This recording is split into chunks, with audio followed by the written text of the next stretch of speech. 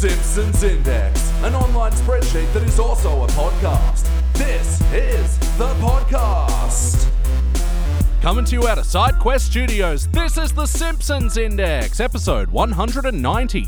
Hello out there, I'm your host, Elliot J. O'Neill, and joining me in SideQuest Studios here as always, except when he's not, is BT Calloway. Hoi hoi. And once again, joining us is the Pauls from One Good Thing, Paul Salt. Paul! And Paul Goodman. Wow, they're like Pokemon. Jesus. Gotta catch 'em, Paul. And yes, this is the Simpsons Index. This is a podcast where we watch and review 3 episodes of The Simpsons at a time, but there is a twist. Each episode must come from a different decade. Now, once again, thank you, Pauls, for joining us today. It's a real pleasure. Yep, fantastic. It is because of what's coming. Yeah. Because Yes, that's friendship true. is magic. There's better times. You've now got a 4th decade on this thing. Yeah. Yeah, It just occurs yeah. to me. Jesus Christ. And we got to sample that wonderful decade today. Yes, the first episode we reviewed was from the Disney era, which we're also calling the 30s or the Depression. So this was season 30, episode 23, Crystal Bluehead Persuasion. First released in May of 2019, it was directed by Matthew Vaughn, written by Megan Amram. In this episode, Marge gets into selling crystals, and it works until it doesn't. Hey, all, what did you think? Why did I get out of bed for this? Yeah. Jesus What a Christ. timely episode. Yeah, I know. I have my usual complaints. Overproduced to fuck. Yeah. Feels really disjointed, as if it was animated, voice acted, written, and scored by people in very different places. Emotionally or spatially? Emotionally, psychologically, levels of achievement. Yeah, dimensionally. Yeah, dimensionally. The voice acting is weird as fuck now. Somebody help Julie Kavner. I Get know. her out. Yes. For Christ's sake, we've got to do... This is elder abuse at this stage. Especially when there's an episode that's focused on her. Like, I Oh, didn't realize God. how little of those there are in the HD And era. that put her mother in. Yeah. Like, Yeah, ah. she doesn't sound Whoa, anything yeah. like she used to anymore. Marge sounds Yeah. like her. Why didn't she leave me the bowel obstruction that killed her? You know, and then into whatever Yeah. this was. Oh Like my if God. Marge sounds like a blender full of gravel, then like Mother Bouvier sounds like you put that blender in another blender. Will it blend? You gave it to Aphex Twin.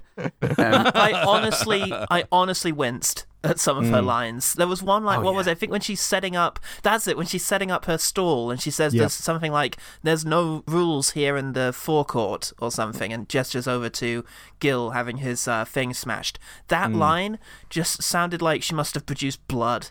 Yeah. Oh, Christ. No, it's depressing. That's why we call the 30s the Depression. Oh, is that why? And for no other reason. Speaking of regular complaints, is that classic New Simpsons thing of picking something ever so slightly out of date and giving their hot take? Yeah. Fucking crystals, everyone. Gosh. Yeah, take that, Tree of Life. Yeah, they've been mildly popular for 38 years. So here we go. New age medicine. Brand new. Whoa! Take that, quacks. Yeah, it's so uninspired. It Yeah. just feels so utterly pointless. Yeah. What have we got? Yep. What have we got? Who's got Yeah. something? I don't know, boss. Something about crystals? So I guess the most notable thing about this episode is that, yeah, this was the first writing credit on The Simpsons for Megan Amram, who, I don't know if you guys know, but one of the big Twitter comedian personalities.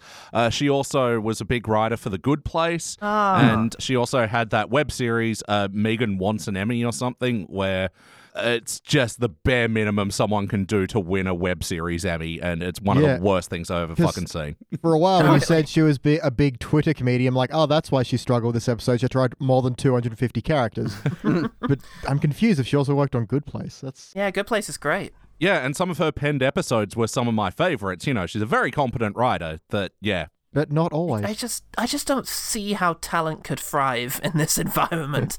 I mean, who's going to come Yeah. and bring their new perspective to the fucking Simpsons? Yeah, true. There's a moment early on where Mr. Burns, someone throws something at him, I think, Yeah. and it bursts a steam pipe, and a wisp of steam comes out, and Mr. Burns climbs onto it. There's evil music, and he drifts back down to the ground. On the cloud, yeah. On the cloud. And it's awful. I hate it. I hate it so much because Yes. it feels like everything in that is what's wrong with The Simpsons now. It's a throwaway moment. The episode stops dead for it to happen. Yeah. And it just feels so weird. Like, who did the writers come up with that? Did the animators do it? Did the music guy throw in an evil cue? And they were like, we've got to do something to match that. It doesn't do anything. Yeah. Yeah, that was in the hated it. first minute, and it already Yep. sets the tone of, well, fuck. I've mentioned this before. I take real issue with things that happen outside of the usual Simpsons physics. And you have Homer in the Simpsons movie when he snatches that treat from under the barbecue grill with like his tongue. It goes lizard-like. Oh, his lizard tongue. Yeah, it is just the complete opposite of what the Simpsons was. And when it does this, it just feels like... Well, it just reminds you of the fact that no one who was involved in it when it was great is still involved with it. And they don't really understand what they're doing with it. They were given a rare gift and told not to break it, and they immediately fucked it. Yeah. Well, I mean, the writing for The Simpsons as well, like, it's hard to pin it all on Megan Amram because there's like a team of like 20 to 40 writers Try on the that. show. Yeah, and who knows? try. Who knows what she handed in and what they then did with it? So, But, True, yeah. you know, we watched the season 32 opener, which was written by an outside writer, but that was a script that he wrote, then handed into The Simpsons versus this one, which was produced in... But anyway, the point is that season 32 opener was pretty good. Yeah. Like, Oh. so, like, fresh writers can bring something, but yeah, I think when it's produced internally like this, it's still going to fall under the same traps. I've not seen any... you've invited us a few times to do this, and I do wonder if you pitched some particularly bad episodes to us, or if these really are representative of what the later seasons are. if anyone can find one good thing, it's you guys. Well, I have 5, so I guess we'll get to them Oh, eventually. nice. But I only had about 2. Far out. 4 for me. Well, that's why they're good at this. But no, this episode I essentially picked at random because I haven't Okay. seen most of season 30 at this stage. So anyway, let's Right. look into it. BT, we'll start with you. For better or worse, what's a moment that stands out to you? Man, there's a bit where Mr. Burns has cut all the funding for children's healthcare or whatever, and there's a bit where Marge first goes into the crystal store and is like, "Oh, I've got a new remedy for you, honey," and Bart's like, "Oh," opens his mouth for a pill, and she's like, No, it's not pills, it doesn't go in the mouth," and he's like, "Oh, okay, it's a suppository," bends over, drops his pants and goes, "Fill her up," and I'm like, and both you and I just went, "Ah," and just recoiled in terror at what had happened to the show. Fill up. Yeah, fill up my butt with pills, Mom, is basically, and it's just like, what? Please stop. There was something hypnotic about the way he continued to rock his butt back and forth. You will fill her up. Yes. Was there also another butt joke with Jacqueline Bouvier and the Yeah, later on where she's got those, I don't know, eggs? gem yeah. eggs, and implies that she's swallowed one and the kiosk lady is pulling them out of her butt. And it's like, no, Yeah. that's not the one I swallowed. Keep looking. Is this meant to be a comment on the Gwyneth Paltrow eggs? I don't fucking know. I did wonder because it's goop and plop, isn't it? So surely Yes, I was thinking that, yeah. that's what that is. Oh, again, how relevant. Goop's only been going on for about 10 years.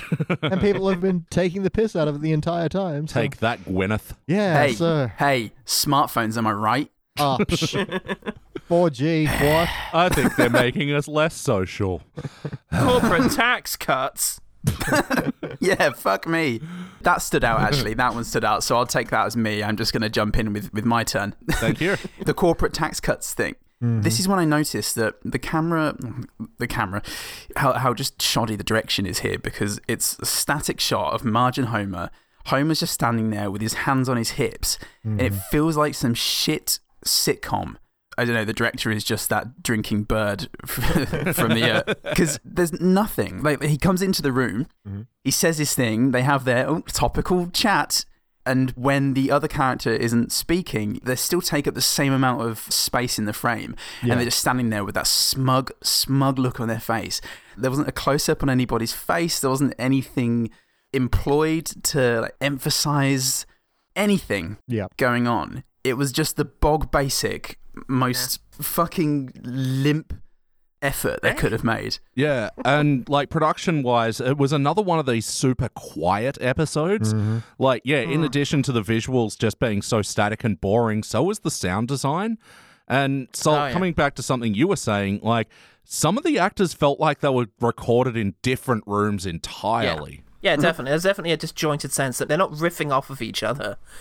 To some extent, it feels like Julie Kavner is saying the line as is most comfortable for her to say. So there's no room for performance, really. There's no room for, like, good twists or good delivery. She's just getting it out in a way that might mean she gets to speak to her family later on. Sorry, I'm so depressed about Julie Kavner. Yeah, it hurts, man. Well, because I did notice that too, and it sounded like, I mean, not that she fucked up any of her lines entirely, but just some of her dialogue was a bit muddy and unclear at times. Yeah. How about you, Salt? What stands out to you for better or worse? Okay, I have 6. So, first of all, Werner Herzog, get the hell out of here. This is not a good use of your time. No. One of the guest stars of this episode, Werner Herzog.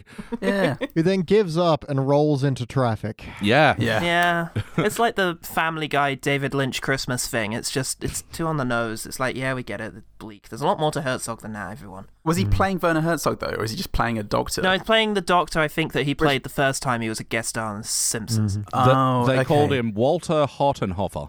Okay. Well, that made Great. the existentialist stuff pointless because it's not Herzog saying it, it's a character. But the audience knows it's Herzog, or at least douchebags like me do. From an animation perspective, I appreciated when they did like the YouTube video, the timer bar was correct, but also it was correct. So you were like, oh, we're going to watch the whole video. Oh, we're just going to watch him list the Simpsons and Bart acting them out. Yeah. Great. I hate that. That's such a hoary old routine. It's in everything. It's back in Airplane, but in Airplane there's at least something to it because it's Leslie Nielsen delivering the line.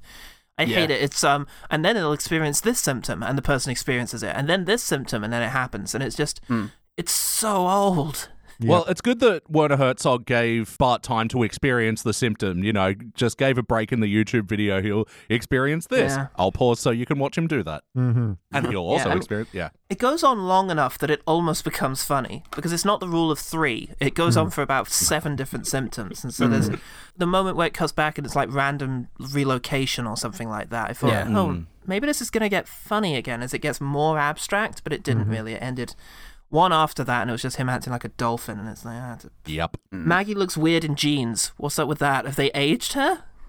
Maggie was in jeans? Yeah. I guess we just don't see her legs much. Yeah, have they moved time on a bit? Is Maggie meant to be a toddler now? No. Not really, but I mean, one bit of continuity I'll mention up the top is that, Ned Flanders is Bart's teacher. That did happen in the season 29 episode we reviewed, and I was like, I can't believe they actually made this permanent. Yeah, that's a surprise. Oh, the 1, 2, 3 gag sucks. I hate that. Yeah. That stood out to me. Yeah, congratulations, Ryder. You can do math. Yeah, I really thought Bart was being cute. I really thought Bart was just saying, maths is as easy as 60 plus 63. 1, 2, 3. And I thought, okay, that's cute that Bart did that. But then to reveal that Bart didn't know he was doing that. Yeah, and then Lisa writes it down so everyone in the audience gets math. Why did he say those 2 numbers? Why would anyone just say it's as easy as adding 60 and 63 if they weren't trying to... Yeah. Yep. This was the first thought I had when I woke up this morning was just, this is stupid. 2 last moments that stood out to me. First of all, in the bit where they throw the money in the air and then are twirling around as they kiss, why does the money look so weird? Yeah. It looks like computer animated or something. It's noticed that as well. very out of place. And then they do an extended fantasy sequence because they didn't have enough content for this week's episode. I wrote that down as well. It's so surprising that, for a fantasy sequence that it was so boring and barren. But they put the Space Coyote. Remember the Space Coyote, Elliot? Remember that get episode outta you here. like? Do you That's remember a it? disrespect to Johnny Cash. And musical moment from this episode, that music over that montage was Crystal Blue Persuasion by Tommy James. I did not know this song before this episode. Great. That's a title. Tommy James and the Shondells. Anyway. Shondles. Shondells. That wasn't a word. Like you make that up. Shondles. Wackiness. Was this a particularly wacky episode of The Simpsons? Oh my, yes. I think it's fairly wacky in an unfunny way. Bart being a dolphin and, opening his mouth like that. And also, he ate another physics thing, which I guess ties in with the wackiness, and is also really... Which pertains to wackiness. Yeah, it's pertaining to the issue of wackiness. You'll see in the preamble, I've noted my references. But also, it's a really frustrating representation of ADD. He eats a fucking crystal. He eats a crystal. Just... Helps you concentrate. I object. Yeah, it does help you concentrate. Great. On the abdominal pain. And to me, it feels like a good idea was pitched at some point, to talk about healthcare and ADD and stuff like that, but then they just Simpsonsized it. Yeah, yeah. Now Simpsonsized is a bad verb. Yeah, fucking hell. The problem is, It's like that South Park episode, The Simpsons already did it, but The Simpsons are still just doing it again and again. Yep. I can't help but think, because it's a Marge episode and it's a Marge business, of the Peter episodes. Yeah. That episode was more about the women's relationships and like the power struggles, and you get wackiness there, but it's classic sort of surreal and just really smart, sharp, emotional stuff. Whereas this is just, hey, remember this? What about this? And this? And this? Yeah. Do you remember this? What else have we got? That I think is the biggest problem with this episode is there's no conflict. Like Elliot was summarizing in the beginning, Marge gets into crystals and sells them, and it goes really well until it doesn't. And then they introduce this other character who's in Shelbyville selling crystals. So it's another city entirely. Yeah, what the fuck? What does she care? Yeah. But for some reason, Marge is really aggressive. Like, oh, I'm going to set up shop in her turf. It's like, but you have an entire town to sell to, and you're doing well. She was a dick to me once. I'm not having that. Yeah. And the other guest star for this episode, Jenny Slate, playing Piper Paisley. That was God, don't waste Jenny Slate. Oh, now I'm angry. There's a third, right? Because the lady who sells to the store in the first place, I recognized as that woman off of... And the final guest star was Elena Douglas, playing the New Age clerk. She did not get a name. That's correct. What's the movie role that I knew her from? Somebody answer that. Like, she's one of those actors that I recognized when I saw her. Apparently... Everyone stop talking while we figure this out. Yeah, anyway. I just realized that'll take a while. But in terms of other wackiness, and speaking of guest star Elena Douglas as well, she's in a cult that colors their whites of their eyes in with Sharpies. Yeah, that was something. This is, unfortunately, a reoccurring joke in The Simpsons where they do eye horror. We have seen in the past people drawing in their own... Or whiting out their pupils. Out their pupils or drawing in their eyes, especially one time they drew in the veins of their eyes. Yeah. Great. Weird recurring thing. I hate it. I remember back in the old days, well, the beginning of the bad for me, Homer getting his head stuck in the pipe and then coming out and his eyes out. It's when he's stealing the fat. Yep. I love that episode. Later on he's getting choked and the eye pops out again. For some reason, the teens started a trend of really kind of gross, affecting violence. It always bothered me quite a bit, and it sounds like, I don't know why they're leaning into the eyes. That's so weird and unpleasant. Well, like, The Simpsons in the classic days was, like, mostly pretty static, but it was, well written and well directed, and when they did use the animation space, it was used that little that it was to good effect. Now it's kind of overwhelming. It's overwrought, I think. It's not enough clear direction to the animators to not make it disgusting. The one that always comes back to me is when I think Homer's been given a cake by his mother, but it's not the classic time, it's the mother. Oh, she was in The Adventures of Pluto Nash, great. And he says, all right, I'll eat it, but I don't have to digest it. And then he tightens a belt around his diaphragm. That's so horrible. I sometimes think of it and wince. It's just the worst thing I've ever seen. And we reviewed that episode recently with Pods in the Kia Springfield. Well, like and subscribe. It is weird when bad jokes give you, like, PTSD. Yeah, I feel like I'll be thinking of Bart's filler up a bunch. The other note of wackiness I had was, and again, classic Simpsons would do this, have the fantasy thought bubble sequences, and Bart's just like, oh boy, crystals, and thinks about how he could shoot them in the bullies' eyes and make their heads explode. And what was this? I mean, because it's a dream sequence, it gets a bit of a pass, but... But also Why? It wasn't funny. Yeah. Oh, none of this is funny, Elliot. What do you think, this is a comedy series? I feel like I had two things that made me laugh. Maybe? And you find what they were, though. I got 5. I had 4 things that made me go, huh. I got 1 more than you, prick. I win. I win the Simpsons Index. And the winner of the index for this episode is... I don't know why we set up those rules, but okay.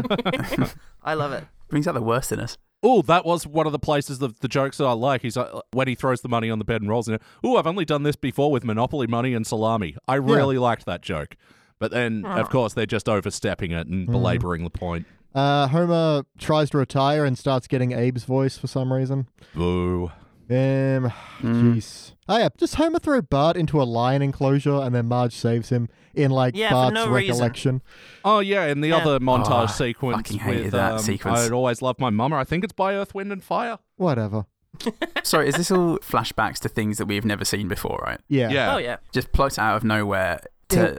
when I Lisa- don't know if this was meant to have emotional heft. Well, it was or meant not. to, because Lisa's all like, hey, how dare you, lie to Mom? She's been the one person that's always supported you. And Bart's like, oh, yeah, remember that time Homer threw me into your the lion 3 gags. enclosure so I could be ripped limb from limb by lions? I really And Marge needed her ran- support that day. And Marge ran Yeah. in with a whip and a chair. Like, compare Do you that to remember something like the episode where Ice- I was going to say the ice hockey one, where Exactly he's the just moment, yeah. remembering when Lisa put a Band-Aid on his boo-boo. And Yeah. that's Yeah, it. and Bart gave her a bit of his ice cream. And Yeah. it's not a gag, it's sweet. It's that when Simpsons had actual emotional resonance and it wasn't just, we need Bart to feel bad about this for plot so we can set up the next gags. What's something a mother would do for a child that they would always remember?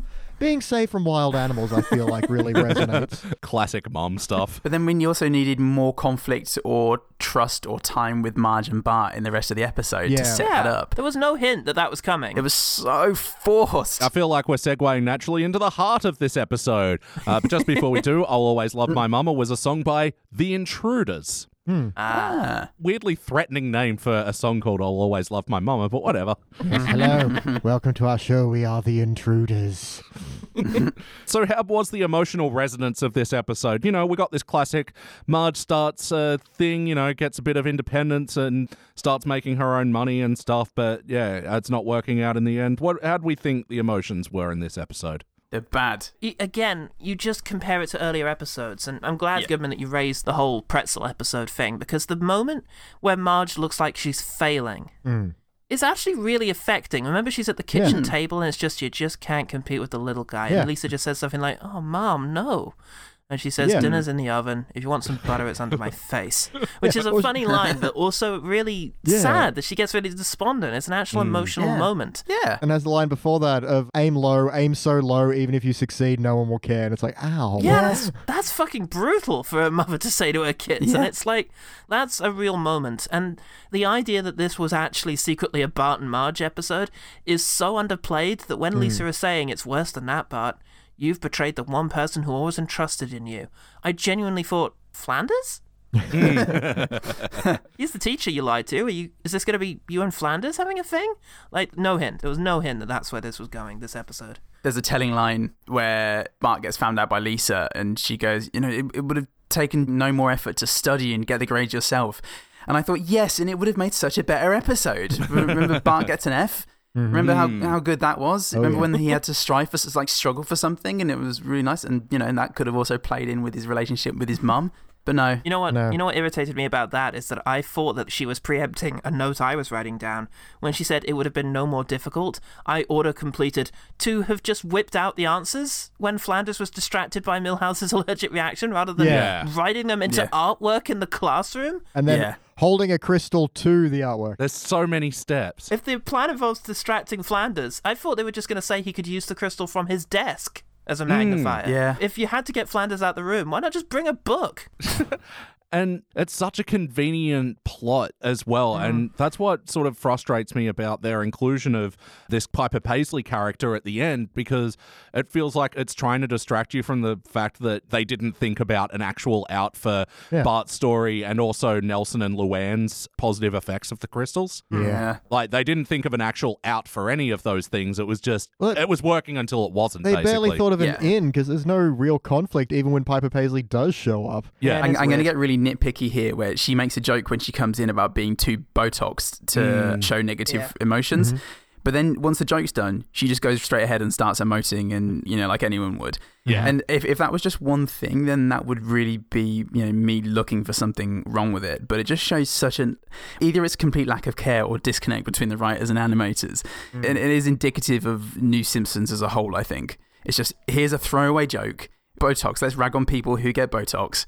And then fuck it, that's done. We can go on to other things and think about other things. Don't worry about it. That was a joke. It doesn't have to mean anything. Yeah, like we reviewed a new episode recently where Abe goes, I can't raise my left arm over my shoulder anymore, and then immediately proceeds to do exactly that.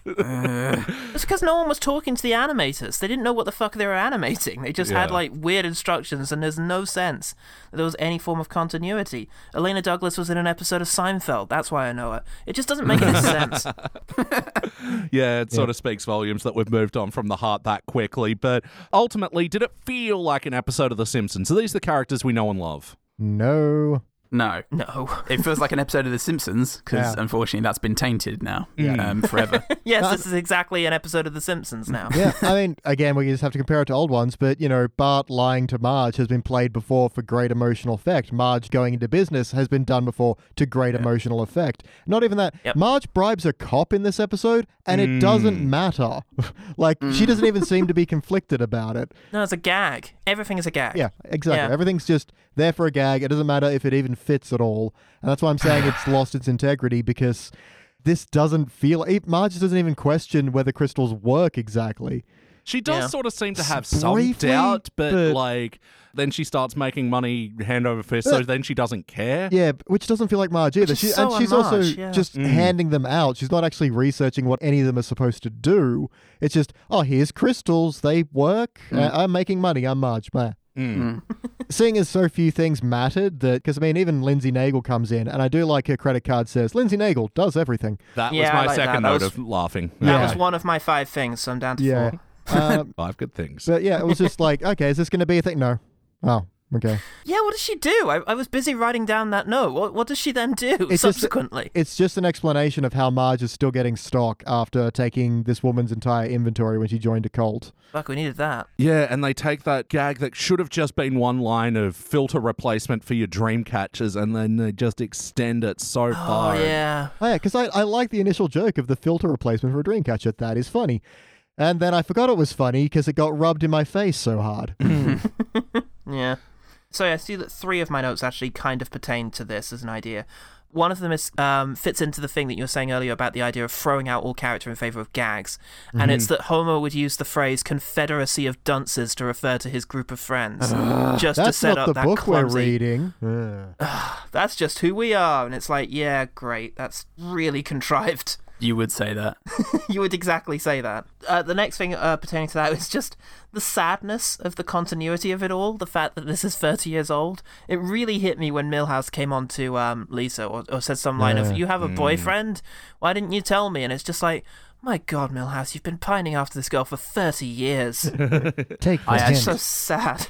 That was actually one of my good things. I actually thought it was adorable Milhouse. Really? Lisa has a boyfriend, and this is how I find out. I think it was just familiar Milhouse the staging of it all was so bad. He just appears from the other room and there's no. I mean, they've been doing shit like that for a while. For no reason. Here's a poo.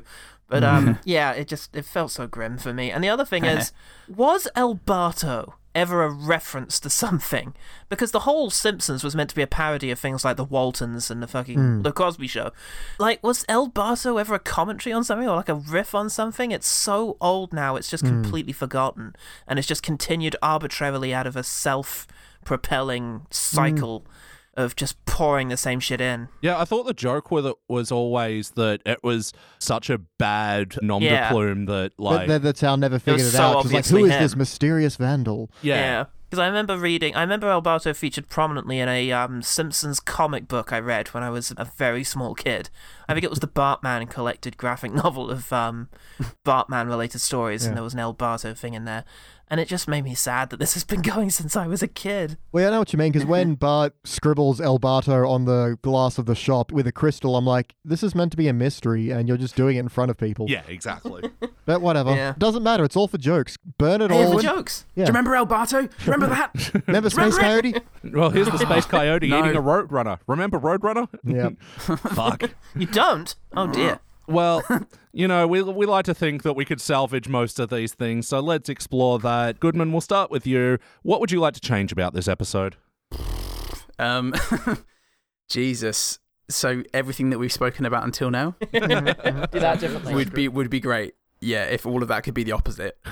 It just needs consistency and sympathetic characters and arcs that make sense, and it needs to remember why it's doing it, and or just the thing that Paul says every single time we do this, which is just to stop, just to cancel itself and go away. Be the last episode. I think that would really redeem quite a lot of it. We're still waiting to hear if 32 is going to be the last season. We're 6 months away from the end of 32, and we're not quite sure if 33 is happening yet. It is in production, but they haven't actually greenlit it yet. Trump's leaving. Just make it the year. Come on, make 2021 the year when we just fucking let go of all our baggage. our flabby old, unusually yellow baggage. How about you, Salt? What would you like to change about this episode? I was going to say end it 30 years ago, 20 years ago. We don't have to destroy all of The Simpsons, just the last 24 years. True fans only like seasons 1 and 2. This is so hard. It's like starting from scratch. The heart is all borrowed from better episodes. The comedy isn't funny. Maybe I'd forgive it if it had the exact same plot structure if the gags were good. Maybe I'd get on board with it. But, it's so hard. Okay, you want to fix this. Yeah, make it funny. Make with a laugh. Make it funny. Make it less produced. Yeah. Take out, like, almost all of the music. There's so much music going on, and it just... But it's not like a score. It's just those on-the-nose music choices, and there's no real score to this episode. No, it's just... I hate music and comedy in the relation to each other. It so rarely works. Oh, come on. Someone getting hit in the butt while a timpani plays? Boom. That's some fucking good shit right that's there. classic. That's more Foley. Yeah, true. That's in league with a trumpet. God. Trombones and timpanis. New podcast. BT, what would you like to change about this one? 2 main notes. One is to just keep that Marge-Bart conflict and get that in way earlier and make it, be about whether or not you tell her and yada yada and have that in there. Make it so a that thing. drives the heart at least. Or even there's something to be mined from the idea of... Because you've got kind of 2 people who love crystals. You're kind of old school hippies and you kind of new age yoga moms and stuff like that. So maybe have that as a thing because you've got this Jenny Slate character who is wasted, who comes in and doesn't have a conflict at all.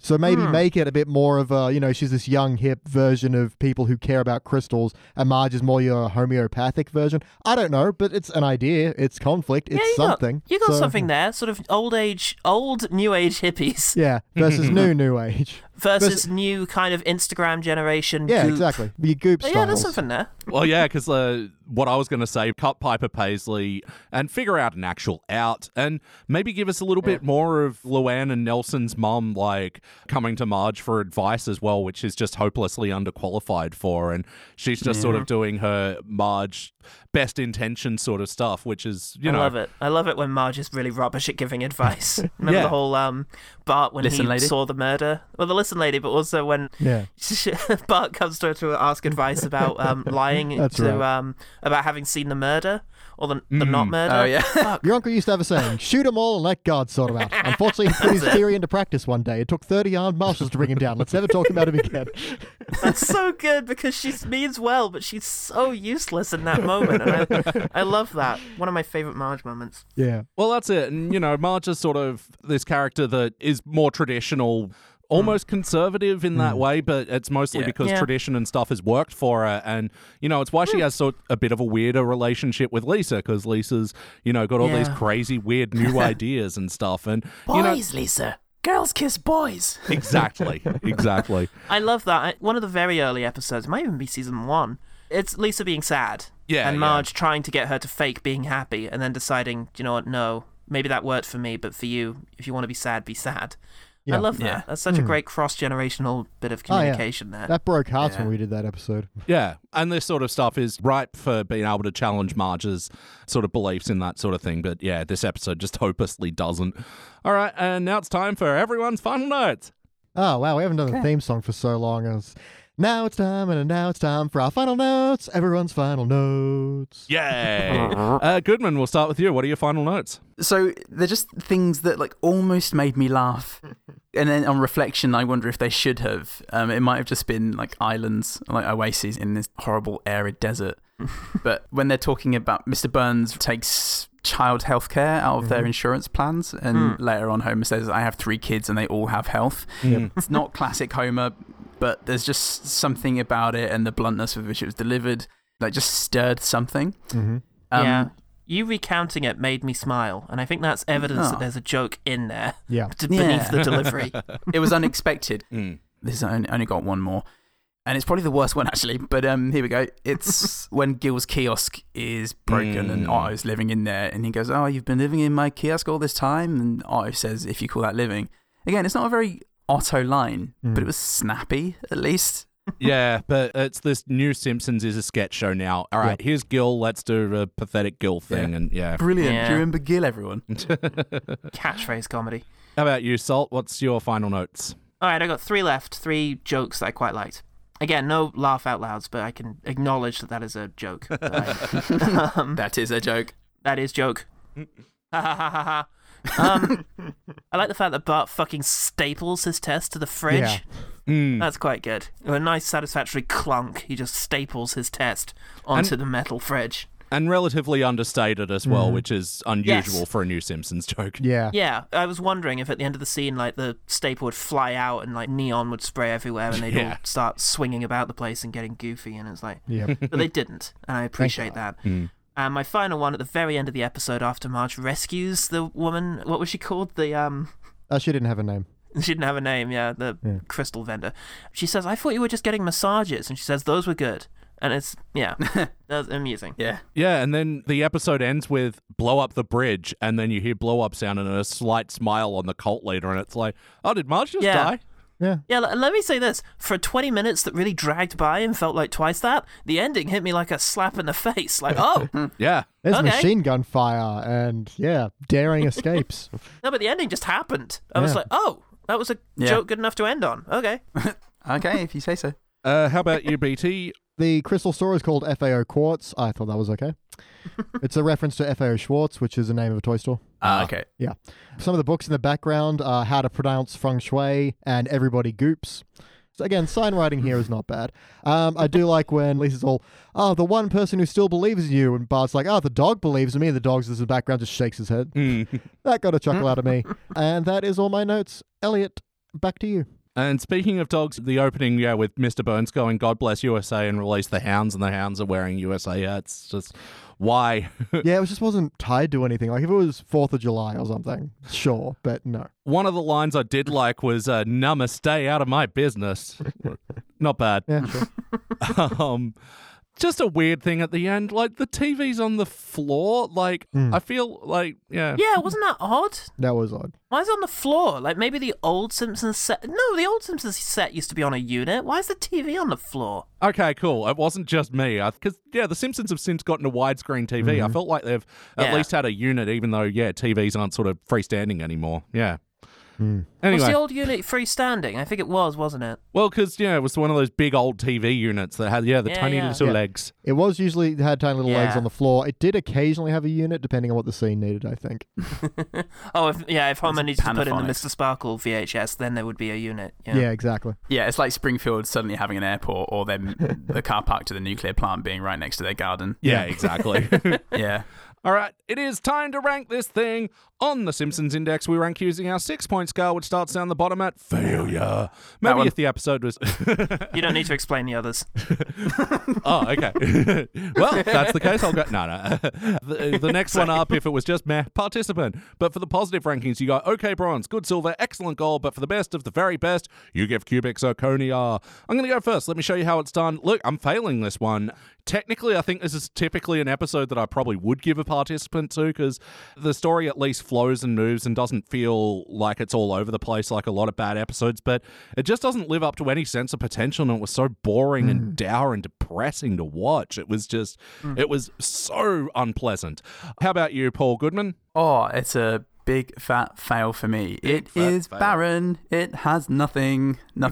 Just, I don't ever want to see this again. I don't want to think about it again. It's just exhibit A for why The Simpsons should not be going still. I've just realised I forgot to ask, would you guys watch this one again? No. Oh, yeah. All right, so a big fat failure from Paul Goodman. How about you, Paul Salt? Cubic? No, I'm just fucking with you. No, it's a fail. I felt very annoyed during. I haven't mentioned so far, actually. I watched it with my family.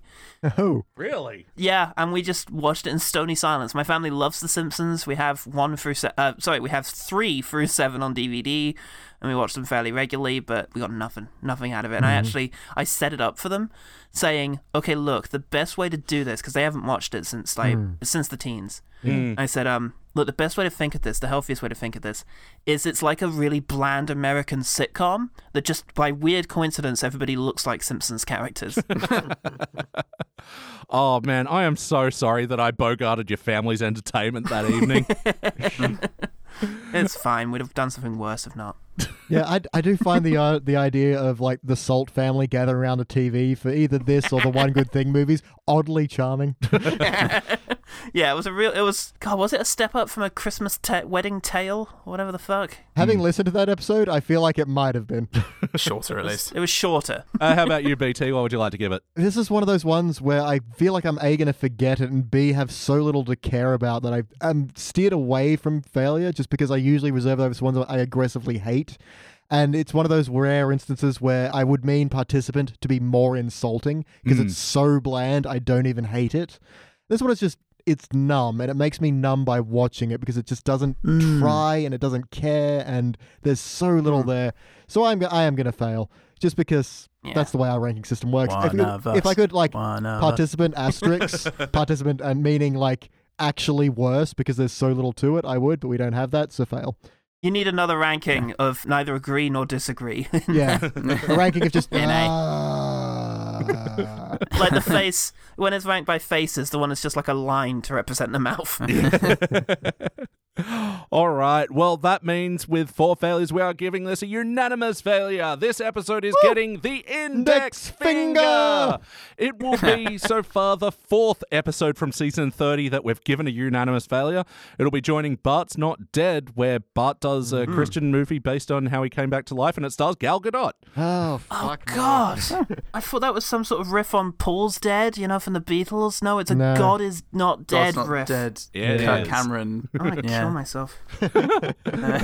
Also, it'll be joining 'Tis the 30th season, which is a really half-hearted Christmas episode. And I Want You, brackets, She's So Heavy, where Homer carries Marge up the stairs and then breaks his back, and then they're talking about how Marge is fat for the most of the episode. No, that's barely even the touch point. Like, Marge strains her ankle, and then Homer has a hernia, and Marge finds exercising therapeutic, and you need to join me in exercise, Homer. And Homer's like, I have a fucking hernia. That's not what you do. Yeah, God. Fuck, that was terrible. All right, and before we move on, is that reputation justified? Is that reputation justified? Old mate Dennis Perkins from the AV Club. Dennis the Wild Card Perkins, what did he do? B-. Fucking hell, Dennis! So this is pretty well, like, if we're translating from our scale, this is pretty well the AV Club's bronze. And he says, Crystal Blue-haired Persuasion left me feeling tired. Not because it's a bad episode necessarily, it's above average. As far as the season 30th episode of The Simpsons goes, the overall feeling left after the 30th Simpsons season finale is more one of rueful resignation that, for all of the show's pedigree, its occasional flashes of former glory, and the ever-hopeful optimism of the lifelong fan, the long-awaited Simpsons renaissance is just never going to come. Dennis. Bronze. Isn't that every episode you review now? What is the point in reviewing individual Simpsons episodes? Can we contact Dennis? Sorry, guys. To be entirely fair, he is kind of right. About that a minute. He is kind of right in the sense that this is a better episode of season 30. That doesn't make it like positive B+ worthy. It made you tired, Dennis. That's not a good thing. You can't just lower the bar on a whole season. Yeah. Like, imagine if they'd have done that for Dexter or Thrones. Well, exactly. Based on a season 8 episode of Game of Thrones, this was fantastic. It's like, no, that's not a scale you should work on. You should have something a bit better than that. I just like to walk back my earlier comment and say there's a great deal of merit in reviewing individual episodes of The Simpsons, and everyone should appreciate those who do. Depends if you have an angle in a spreadsheet. It's like asking, how did your date go the other day, Dennis? Oh, she stole my dog and shot me in the leg, but hey, didn't burn my house down. B+. Better than Sandra. Yeah. Of all the people I met in the militia, she's definitely one of the nicest. Of all the people who have stubbed a cigarette out in my eye, she's probably the nicest. God damn. Wasn't the worst, Colt. They didn't have to colour our eyes in with Sharpies. Christ. Yeah. All right. Now we're going to move on to the next episode, which at the time of recording, I haven't decided what it is yet. So, mystery. Whoa. We'll be back. No plan. Chaos. And we are back, and we just watched a HD era episode. This was Season 22, Episode 3, MoneyBART. Sorry, I said it like that because it's capitalized. Yeah, no, it's fair. First released in October of 2010, it was directed by Nancy Cruz, written by Tim Long. In this episode, Lisa becomes the new coach of Bart's baseball team. And yeah, stuff happens. Guys, what do we think? It's okay. It's an improvement. Yeah, I guess. I've been punched 3 times in the face instead of 10 times in the face. Yeah, my experience was altogether... I watched it with my family again, because fuck those guys. And it was very much a case the first time we came away angry. The second time we just came away having not laughed for 20 minutes. Interesting. Oh, there are a couple of things that tickled me in this. There are some tickles, there are some, chucks, wet wipes. There were some jokes I liked, and when they happened, I dutifully wrote them down and then continued to watch the show. I think I had more laughs in the last episode, the one that annoyed me more. Yep, this one did not make me laugh at all. I felt dead inside at the end of it. It was less bad, that's for sure, but it was not a funny episode. There comes Paul with the curveball. I know baseball. Once again, thank you to our American representative BT for handling the sports ball references today. I'm not doing this by choice. It just keeps happening. Say anything in this kind of accent. Baseball. Baseball. Baseball! We did watch the Babe Ruth story, so we are very fully prepared to discuss baseball. And no children was miraculously healed by curveballs in this, which by home runs. So, and the episode really did suffer from that. Well, I'm glad you guys did some sort of research, because I'm also guessing that none of us are actually that into baseball, the sport. No. Baseball! It's an American pastime. Okay, so we're a fan of baseball commentators, it seems. Oh, absolutely. I'll tell you what, I was maybe I'm jumping the gun here, but I was a fan of this commentator. Like, most of my laughs came from things he said. Yeah, I liked him at the end. It's like, yeah, back to my summer job of breaking into people's houses. Yeah, follow home robberies. Oh, that's right. Yeah. Yeah, and then triumph of number crunching over the human spirit, and it's about time. Yeah, and there was one about Kronos hungering for his children. I know. Classic myth references. Speaking of Homer, Bart's parents' name, that's right, is not on my fact sheet. That's exactly the one I was about. You guessed it, not on my fact sheet. That's really funny. So there's 3 of my gags I liked. They all came from one character. Well, something I asked in the group chat as well, had any of you seen Moneyball before this episode? Yeah. I have, and I quite liked it. Did this episode have anything to do with that? Yeah, right? It's the Jonah Hill character to Bart's Brad Pitt. Yeah, and I mean, she's got the book Moneyball when she takes all those books from the nerds. Which was very on the nose. I mean, we saw the title. We know what you're doing. Yeah, I get it. I do get it. Oh, okay, because, usually, and especially in the HD era, the titles referencing movies or other works are, like, in title alone. So Yeah. This was just that satirized massive movie Moneyball, because everyone will always remember this. Although, weirdly, I have seen several references to it in the past year. So I don't know if maybe it's really kind of go hard on its not centennial, decennial. It seems to come around in cycles like that. Like, it felt like 2 years ago everyone was obsessed with Space Jam. So apparently, Moneyball is just this era's Space Jam. I mean, they have so many similarities. It could have done with more monsters for my like. Taz says lemony fresh in both of them. It's a bit more contrived in one than the other. I'll let you figure out at home. Just imagine Jonah Hill going, lemony fresh. I can't do a Jonah Hill. Yeah, it's not like a... Oh, fuck, I can't even remember his name. The cowboy from The Big Lebowski. It's not like him. It's not a recognisable voice, is it? Oh, fuck, now you've pushed his name out of my head. Sam Elliott. Sam Elliott. Thank you. Elliott knows all famous Elliots. That's true. He's proven this. And I'll defeat them all. Yep. He also knows which one spells it correctly. And Sam Elliott does not. Double T, motherfucker. Yeah, but you tell him. This Elliott on Elliott violence must end. You want to tell me how to spell my name? See, that's how you do a Sam Elliott. How do you do a Jonah Hill? You just grow a mustache like I did in the last 4 seconds. But just to get my one Jonah Hill fact out of the way, according to the history of swearing, he is the Hollywood actor with the most on-screen fucks. Yes. Really? Oh, really? Yes, I saw this as well. It was very surprising, but I feel like he's representing me. The non-stylized guys out there. If you're in enough sex comedies and Scorsese films, then that's it. Judd Apatow and Scorsese. That's true. Two big fucks. 2 big fucks in the industry. 2 fuckers. Yeah. Just needs a Quentin Tarantino film and he's set. All right, well, let's hook into the questionnaire. Salt, we'll start with you this time, for better or worse. What's a moment that stands out to you? It will be for worse, you'll be surprised to hear. There were only 2 moments in this that felt overproduced in that way that I fucking hate in modern Simpsons, which is to say that the animation is overly elaborate, the music kicks in, and it's like, I don't know, anything that might get you invested in the comedy goes, and it is the fight, the fencing match against Maggie. Yep. Which weirdly comes in with heroic Errol Flynn style music for like 2 seconds and then drops out, and then the rest of it plays to silence. Oh, yeah. Which is very weird and awkward.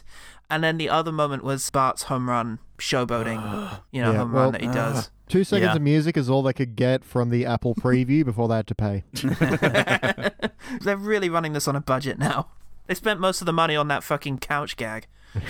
Oh, yeah. So the Banksy couch gag. Now, yeah, me and Beach were talking, like, we can't remember if they've reused this. Like, I feel like we've talked about this before. I know we've talked about it. I don't know if it's been on an episode or we've just discussed it, but it's a weird one to reuse. It's like, haha, look how much misery making The Simpsons is causing the third world. It's like, Yeah, it's like taking the piss, right? Like, wouldn't it be crazy if it was this bad? And it's like, well, it's probably not that bad. I'm sure it's bad, though, based on things I've heard. So maybe you shouldn't be fucking... I'm sure you're not taping boxes closed with a dolphin head, but still. Yeah. Well, Banksy's going to be, he's going to make a statement when he's doing it. Yeah. So that's one thing, that's fine. But then when you give it to The Simpsons as your idea and they go, let's run with it, it just feels like it's Tony Blair on The Simpsons again. Yeah. It feels like and obviously Fox didn't step in to cancel it. So it's it's like industry and the man kind of going, yes, we approve of this message. So it kind of just felt a little facetious, I think. Yeah. In the end, it didn't hit me like it should have done. Yeah. So, yeah, for those that are wondering, like, how Banksy, like, how he did this couch gag, basically he storyboarded it, and so he, like, drew all the jokes. So, yeah. Right. Yeah, he was the one responsible for putting the cats in the grinder that would then make the Bart Simpson doll stuffing and banging the DVD on the unicorn horn to make the holes. Yeah. I did like that joke. Oh, that one's fine. It's not that the sequence is bad, it's just peculiar in the sense that, isn't this supposed to be a commentary on how miserable, corporations treat other countries? And it's like, haha, played for laughs. Like, it feels like The Simpsons didn't get Banksy's bit on them. Yeah. Yes. It's very, are you ready to fucking laugh, guys? Are you ready to enjoy this comedy show? It felt like they were Let's get letting into themselves off the hook by making a gag of it. Yeah. But the Simpsons staff really fought for this as well. Like, they went up against Fox and their American animation film Roman, and also Nelson Shim from ACOM, who's the Korean animation department, was quoted as saying that he felt the couch gag was excessive and offensive. And they did say no way on a few jokes, so there were some things that vetoed. And it does surprise me the things that made it through, but... I feel like Golden Age poked fun at it in a way that was much more subtle. Anywho, we should probably get back to MoneyBART. Speaking of unsubtle and overproduced, what stood out to you from this episode, for better or worse? First off, the Maggie fighting Lisa felt very Family Guy. One of those things that just heralds the change, and you're not watching proper Simpsons anymore. I don't know. I liked that bit, but I do agree that it was a bit overlong. It was just a bit too whack all of a sudden. I will pay the joke at the end where the fight is over, Maggie turns and just immediately does a classic fall down 2 steps thing. Yeah, I even liked that she was able to carve in the M with a cardboard tube. I thought that was a decent joke. It's just not stuff that she would have done in Golden Age Simpsons. Yeah, it's just I know. But then, Bart showboating just completely ruined the moment for me. Like the victory of passion over math. You didn't need that, and it distracts from the point of the thing. And I do hate how much time they focused on it. But I also have more overproduced moments, so I'm just going to go on with those as things that stood out for me. The fucking joke where the Tootsie Pop brother-sister chat, do you know the one I mean? Yeah. And it just keeps cutting from Lisa to Bart, like bam, bam, bam, bam, bam, line. Just made me feel fucking sick. It was so horribly paced and not funny. If the jokes would have been funny and not smarmy, which again is an issue I've had with a couple of these episodes, is just that self-satisfied look that the characters have when they're telling their jokes. When they're like half-lidded and smiling. It's that all the way through. And I just want it to stop. I just want it to fucking stop and just have like a joke that comes off of a character moment or something that feels natural. But again, it's this and it's the vodka mayonnaise joke. Oh man, I love that joke. Oh no, it's just contrived. Yeah, it's contrived in its setup, but man, the payoff of just the shaking and the immediate fall down, that's some tasty vodka mayo. I guess like the reaction and the noise he makes, that horrible whimpering, squirming noise he makes when he drops out of shot, is pretty funny, but it kind of, I don't know if it's just 3-4 years of OGT doing this to me, but the setup really just floors me, and then I'm too dead inside to laugh at the payoff. I just hate like so much of how they go about things in this episode, and it just ruined me. Yeah, well, the Bart-Lisa argument, that was a curious moment for me because it's a part of the storytelling that I didn't like in an episode where I otherwise thought the storytelling was okay. Like, it's set up that Lisa's already coaching the team and the team's having a good time, but Bart shows up and they're all of a sudden against her. It didn't really make sense. I liked Agreed. fundamentally what it is, you know, Bart being this emotional, passionate baseball player and Lisa who's doing it from the science and the math side. And she's also doing it because she needs an extracurricular activity. Same reason as hockey. Yeah, exactly. And it floundered a bit because it didn't ever refer back to the reason she was doing it in the first place. Yeah. But it was good that they had these two reasons. And at times I felt like the show was connecting with me on that. But it did kind of forget that a bit in favour of jokes. Yes. I did like the focus of this one. I liked the fact that it was one story, no beeline, and it was just Bart and Lisa both get into baseball for different reasons, and this through line of instinct versus brains was an interesting thing, because it plays into the classic conflict between Bart and Lisa. But yeah, I could have done with it. It's going to be a very frustrating one to review here, because my main conclusion is just going to be, I wish it was funny. Yeah. You know, in terms of, I don't have a pithy kind of, structurally, this is what's wrong with it. It's like, no, it's fine for the most part. There are little tiny bits. Like, why was Bart a commentator for a scene? And he never even said anything about the game in that scene. Oh, yeah. Yeah. It was so he could look sad. There's no other way of looking sad. I just wish someone would put some jokes in my comedy. Yeah, have him commentate, but like do like really shitty underhand commentary on this game that he that his sister is running. Well, that was going to be my one note, is that, Bart's in the commentary booth and you're like, okay, that's what they're going to do. He's going to be up there bad-mouthing Lisa even when she's winning and be like, it's just a numbers game to her. He doesn't really care about the passion of, blah, blah, blah. But he gets one line. He must have come in for commentary for the last inning for some reason. Yeah. And then they win and it's over and he's like, I'm sad now. Oh, okay, we're not doing this. Okie dokie. But seeing as that was taken, I will switch to just a line I really liked, which was when Marge or Homer, one of the parentals, I can't remember which one. Parents all look the same to you, don't they? Yeah, anyone over 30 it just blends together. Is all like, well, you can always go to this school, the Harvard of Canada, and Lisa just goes, the something of something isn't the anything of anything. Yeah, I I like that. Yeah, that's a pretty line that stuck with me over the years. Yeah. And yeah, what stood out to me in this one as well is, the guest star of this episode, Mike Scioscia. He's returning from Homer at the Bat, season 3. What did we think of his performance, guys? I did really like the line of, hey, didn't you get radiation poisoning at the nuclear plant? Yeah, and it gave me super managing powers, and also I demagnetized credit cards. Super management powers was good. I was frustrated to be reminded of what is honestly one of my favorite episodes of The Simpsons is Homer at the Bat. Homer at the Bat It's is fucking so good. sublime. Incredible It's episode. So good. I found his intervention completely contrived and heartless, and I hated it. Oh, really? It was just, we're at a theme park now, and here's this guy. Oh, Yeah. okay. Yep, fair. I mean, what even is his advice that gets Bart to go back? Listen to your manager. Yeah, just do what your manager says. Interesting. Go to the end of the episode, Bart. Never mind. You'll figure it out on the way. Managers manage and players play, and alligators alligate. Yeah, I agree that the theme park had nothing to do with that. And then there was also this weird scene at the end where there's a guy making funnel cake next to a roller coaster. Yeah. Are theme parks like this anywhere? No. I was going to more point out that when they go to the theme park, they drop Homer and Lisa off at the baseball stadium, Marge and Bart go to this theme park, and then Bart has this line of, we've been here for 7 hours. I'm starting to feel better. It's like, wow, the game is definitely over by now. Yeah, Jesus. American sports are awful. Yeah, I mean, I know baseball goes for a long time, but Yeah. yep, even cricket would almost be over. Yeah, snooker would be a third of the way in. Yeah. I didn't mind, actually, the end of that scene when he walks the funnel cake maker off. He goes, not everything is baseball. Yes. Yes, it is. Yeah, I like his delivery on, yes, it is. Yeah. Yeah, that was quite good. I will say, though, I think that Homer at the Bat made good use of their voice acting abilities, because they're not great, but they made that work. Like, the line of, oh man, is this ever sweet?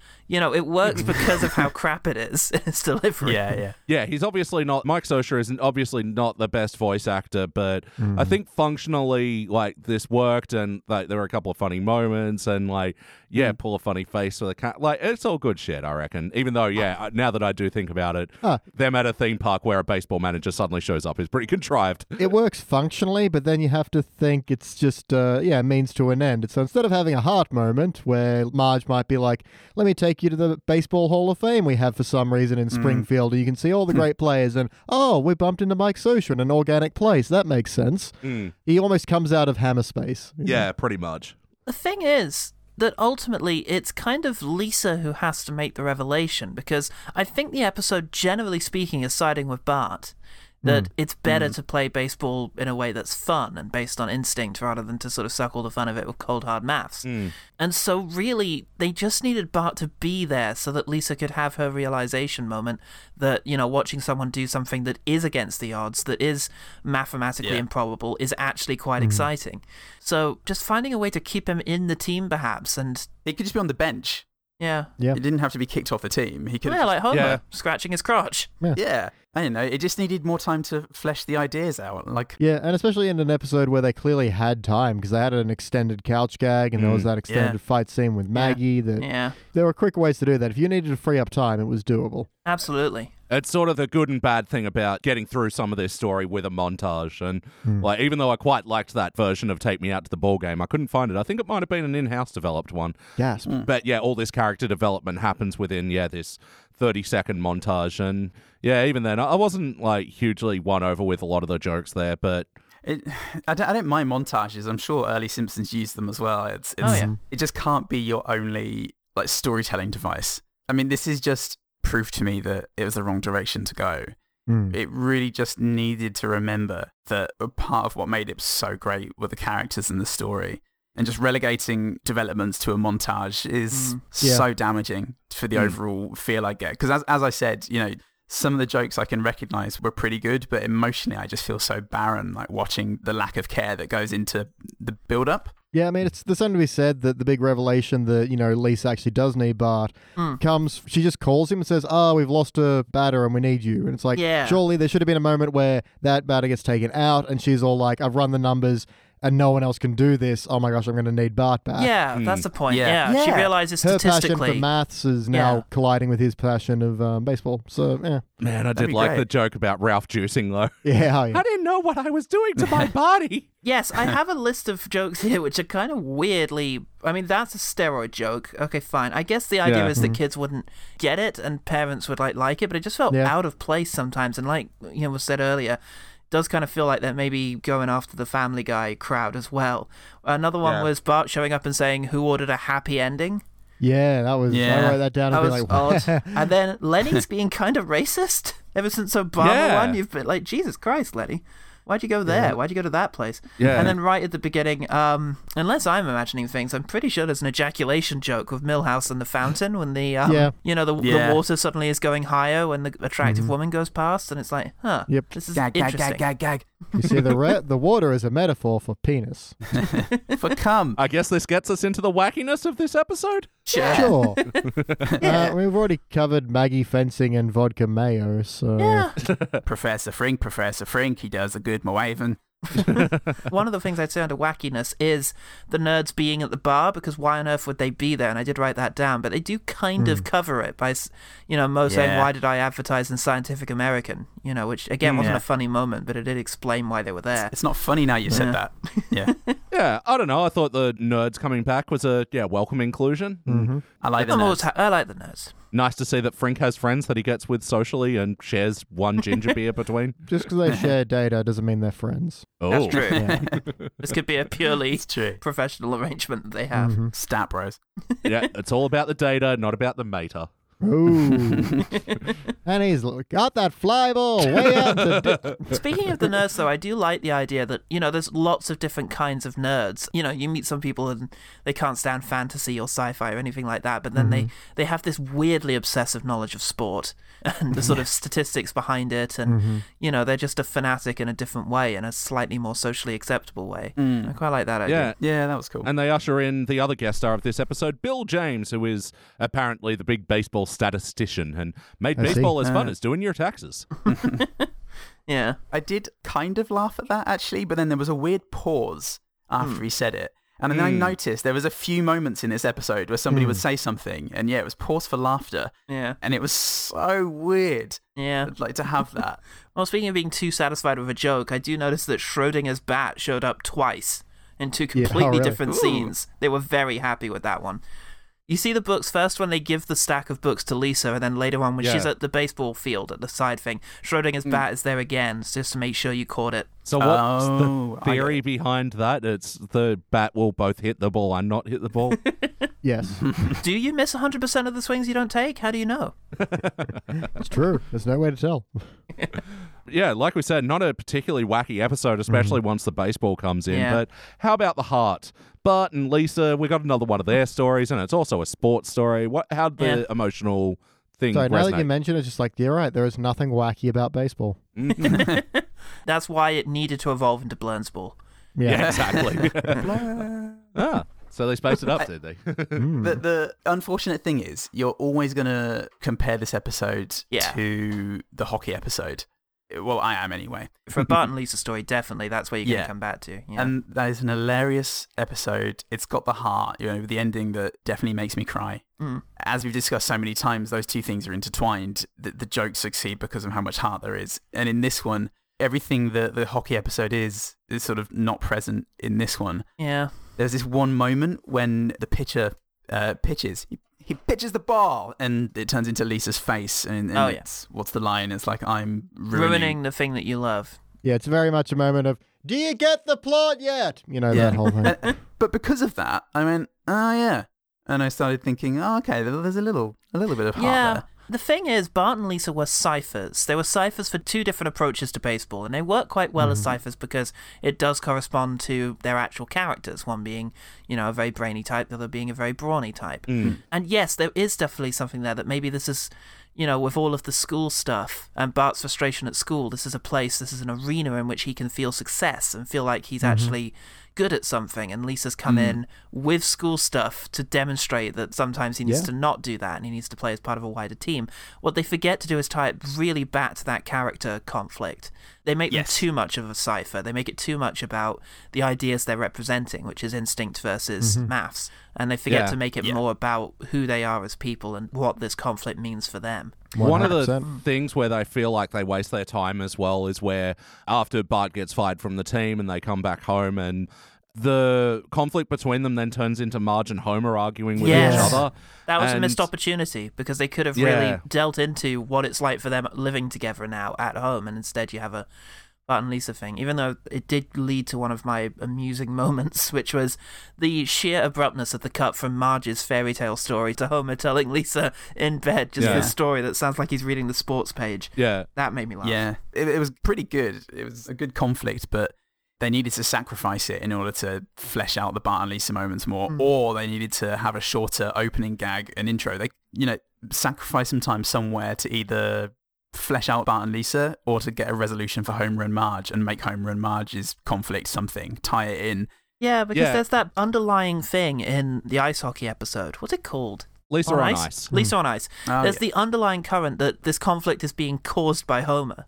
Because, he's such a competitive dad, and he's so definitely giving more love and affection to whoever it is who's winning, that it's very much his fault at the end. And I love the, revelation at the end that although Bart and Lisa have had this lovely moment where they realize they love each other, Homer has learned nothing and just, they're both losers.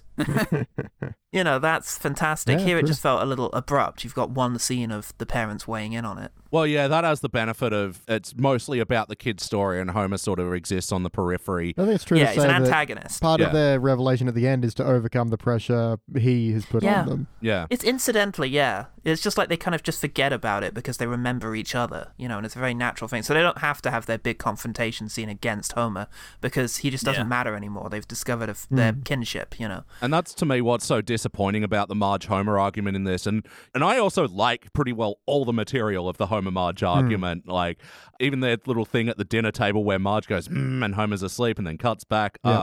The cut back to him being awake again afterwards got me. I was worried they were going to end the gag on him being asleep, which was fairly lame. But the cut back and he's awake again and frowning again. That I got a smile. But unfortunately, when it dissected, it's like, okay, this scene could have totally been removed, and the episode probably would have been I like improved. the jokes, but the fact it did nothing for the episode is a bit of a problem. But I do like that Marge is reading the berry-stained bears. Oh, right. Damn it, another Mandela effect. Jeez. Yeah, just triple that one down. But how about the heart moment at the end when Lisa embraces the excitement and the anarchic style of Bart? Yeah, I like the bit where she's saying, it's impossible, it's, improbable, and it's incredibly exciting. Yeah, I liked it. I like the idea that that's the resolution here, is that Lisa has realized that the one thing her maths can't account for is the sheer excitement of seeing someone go against the odds and play unintelligently in a way that risks everything in the hope of big reward. That's good. That's a reasonable way of resolving this tension. It's a well-observed sentiment about sport. Yeah. Yeah, the excitement is the one good thing about sport. But I do wish they'd found a way to communicate it without her just saying exactly what she thought. Yeah. Yeah, I could have done without the sign language bit as well. Again, it's just eating up time. in this needless episode. gag. Yeah, it would have been good if they'd pan to her head and she's like, oh, this is an impossible play. What the hell is he doing? And then it pans out and she's got like a foam finger and is all cheering him on. Yeah. Yeah. I feel so bad because it's a bit more than nitpicking, but I feel like I'm coming on and I just don't want to have any Simpsons fun this time around. Why can't you invite us on to talk about great episodes?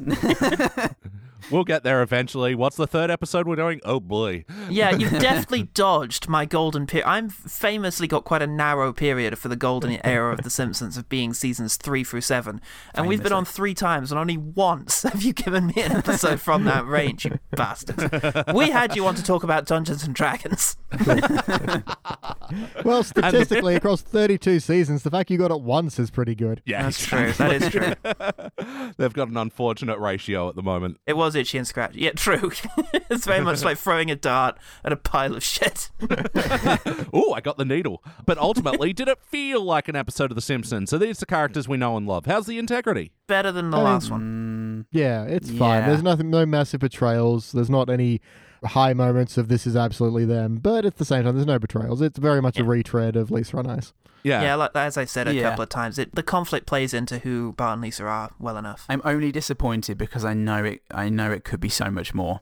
I know it's not reaching its full potential, and I'm just that teacher that they're going to hate until they get to about age 27, and then they're going to think, no, I think Mr. Goodman was right to treat me like this. Yeah, I think they're they're about 12 years off of being able to do better. I think this is fine for their general track record by this stage. I'm actually surprised because, the writer Tim Long, he's usually a point of annoyance for us. But, this was a rare full house for him. Wait, no, what is it? Home run. For me, anyway. Straight flush. Look, character integrity is going to be the one thing that I just don't have a lot to say on because I think everyone's pretty well in their lane in this one. And the show as a whole, like, I agree that it's a bit of a pale imitation of, especially Lisa on Ice, Homer at the bat. But I don't think it's betraying anything. No, I don't think Just the comedy. Yeah, just the concept of comedy. But yes or no, would you watch this episode again? No. Nah. Well, I mean, I wouldn't hate it if I did. Yeah. If it's on and I'm doing something else that's very absorbing, then maybe I would allow it to If I was continue doing to be something on. else that was really I good. would switch it off like I would do for the last episode. yeah, I'll give it like a laundry playlist. You know, Yeah. one of those. Jigsaw puzzle? Yeah, background something. Still no. I just watch Good Simpsons. It has to be near the end of the jigsaw puzzle where pieces are just flying in and it's like, fuck yeah. And fucking Corbyn's just walked into your front room and said, Paul, it's time for us to have a cup of tea together. You're like, Oh boy, do you mind if I leave the Simpsons episode on? whatever. All right, well, let's look at how we'd improve it. Turn it into an episode that you would watch, not with laundry or puzzles or Corbyn or whatever. BT, we'll start with you. What would you like to change about this episode? Just make with a laugh. I mean, we could also use a better resolution of the story. We've kind of picked that as we went, that a lot of this is just told and shown, but it's not awful. But yeah, the whole amusement park I could do without, and there's an easier, cleaner way to do that. But that I can excuse if you just make me laugh a little bit more. Yeah. How about you, Paul Salt? What would you like to change? No, exactly the same, and make it funnier. And again, I would like to see the conflict rooted more heavily into who the characters are rather than the point that the writers are trying to make. Yeah. But otherwise, yeah, big sticking point was just that it wasn't funny particularly. So that's the only thing I'd change is, yeah, get those writers who all left about 13 years ago. Yeah. Conan O'Brien back. And how about you, Paul Goodman? I've pretty much been through it, but the pacing is crazy. There's no time for any of the ideas to flesh out. Once Lisa starts managing, she forgets all about why she started in the first place. And we need more about her worries and insecurities around underachieving, which really drives her, and it's really relatable. And we need more about Bart feeling like he's losing this one thing that he loves and is good at. Yeah. I would say one thing you could do, because Lisa on Ice, after Lisa discovers hockey, she does kind of forget about the whole passing gym thing and it doesn't come up again. But the reason is that she's discovered something else that she loves. She loves doing hockey. It's actually really fulfilling to her. And I just need more of an overlap. Yeah, that's all. In this, it just feels a bit perfunctory that she's still managing this team. Like, what is she getting out of it? Yeah. I got to agree with the general points of, make it funnier. And I've, already sort of mentioned a few of the scenes that I thought were eating up time and not necessary to the story. And also just some of the weirder moments, like, why is this happening? Like, where Burns is suddenly at the game, and it's like, I've got my Huffnagel autocollator, and it's like, why is Burns here, though? So they needed something to explode when Bart's making that run to home and send sparks everywhere, but that's about it. But have someone's ice cream or something just spontaneously. This is Springfield. Things catch fire all the time with no reason. So. Yeah, exactly. Have the funnel cake guy explode. And he's also there. Why not? All right. We are here. Salt, do you have any other notes? Okay. I will not ride all over the walls it's not necessarily funny, but it's such a pure Simpsons chalkboard gag. I can't believe they haven't done it before. Yeah. Yeah. I mean, my God, it feels like one of the first ones you'd think of. Yeah. Unfortunately, I feel like it's undercut with like the Banksy, for lack of a better word, logo everywhere. Yes, that is distracting. Yeah, where it's all like, "Hey kids, guess who we got?" I like the reference to whoever Flanders' neighbor is on the other side. There's this reference. Don't you have neighbors on the other side? And I just like because Evergreen Terrace in general, although The Simpsons is a very storied and populated place, no one else important lives on Evergreen Terrace. Yeah, sure. Am I wrong in that? It's just you've got the Bush household across the road, but otherwise, does Gerald Ford still live there? I mean, presumably. hang on a minute. Yeah, didn't reset that to 0, so yeah. That's true. He's presumably still there. Where it's vacant again, and they do mention that people keep moving out. Oh, yeah, really? and then the Simpsons neighbours on the other side, they briefly had the Winfields and then the Powers. But the Powells, fuck. I forgot about the Powells. Yeah, Laura and Ruth Powers, but they sort of got dropped. Yeah, they did. But, I did forget about the Powells, that's true. They have done stuff with other Simpsons neighbours. Yeah, very rarely considering, but... But yeah, I did like Flanders' line there, is a Flanders sandwich with great neighbour bread. Yeah. Very Ned. Yeah. How about you, Goodman? Any other notes? Yeah, I liked the hamster shock face at the beginning when the attractive lady walks past. Oh, yeah. I think it was well animated. Yeah. The line, "Woo, underpants dinner," didn't make me laugh in itself, but Marge responding with, "No, it's not," made me laugh. Okay, yeah. I did actually get one laugh out of this episode. Yeah, just the straightness of it was great. Which gives the implication it's happened before. Yeah. Yeah. Oh, you know what? I did have one other note. Ooh. And it's just that it's weird how frequently sports episodes of American sitcoms or comedy shows are really good. There are examples of really good sports episodes in The Simpsons, Futurama, American Dad, King of the Hill, Friends, South Park, Malcolm in the Middle. It's just often when everybody just gets together to play a sport, it ends up being kind of a highlight. And it's strange. I wonder why that is. I guess it just gives you a sort of good vehicle for gags. Yeah. It's the magic of sports. No, it's got inbuilt stakes, and you can always do, the high drama, tight score at the end, and of course, being able to get through a lot of the boring things of sport by putting it into a sitcom. Yeah, you can just have the drama. Forgivable to move into a montage as well in a sports drama. And there's always a chance to do some physical comedy, visual comedy. So, yeah, it's good stuff. Yeah. You know what would have been kind of a funny undermining was, Lisa calls up Bart like, "Oh, we need you to come play." And he comes in and he slides and he fails his big stealing home move. And he's like, "Oh, I lost the game." He's like, "Oh, no, we were actually 14 ahead." I just wanted to maximize points. That's a good gag. Yeah, it's always in these things. The final game is always a nail biter, and it would have just been kind of funny to undermine that. Yeah. No, that reminds me of the bowling team episode of just guys, I made the shot, we won. Yeah. Yeah, great, yay. Another great episode of The Simpsons. Yeah, you're right. Yeah, that's a beat. Another great sports one. Have I misjudged you, sports? Everyone has misjudged sports. That's what I've been trying to tell you. Was that all your notes, Goodman? Yeah. Yeah. Sports. How about you, VT? Any other notes? The Yale lady has like a coffee cup platinum club, and I do always enjoy like a premium in the worst possible way kind of joke. Yeah, like a really shit status symbol. Yeah, like, ooh, platinum. Wow. You're now making me think of the boxing episode of The Simpsons where in the montage he keeps getting better and better car washes. Oh, exactly. Ultra premium deluxe. The bit where, okay, Skinner flips through the yearbook to kind of detail this woman's deeds back when she was at Springfield Elementary, and it plays like a music which stops as soon as he closes the book. I thought it was a good little cut. Baseball is played by the dexterous and understood by the poindexterous. Not bad. Wordplay. Mwah. And I kind of like, kind of don't when, they pick up Bart, then Lisa yells at him there, and the whole team like, ooh, conflicted. Yeah, not a fan. I do enjoy the then reprise or reprise, I never know how that's pronounced, when it's like, yay, confliction over, or whatever it is. Conflict resolved. There it is, conflict resolved. Confliction, Ben, jeez. When they win, they pour Gatorade on the laptop. That was kind of funny. Thank you. I missed that. And, Bart's a great brother 51% of the time. That was a nice moment where, Lisa's like, can you put a number on it? He picks up the phone with the number 1. Come on. Yeah, it's not quite, the skating up to each other and dropping the gear, but still. Yeah, it's something. Yeah, I only got a couple of other notes. Point in the episode I didn't really like was Bart and Lisa are arguing. Someone says, get a room. We're brother and sister.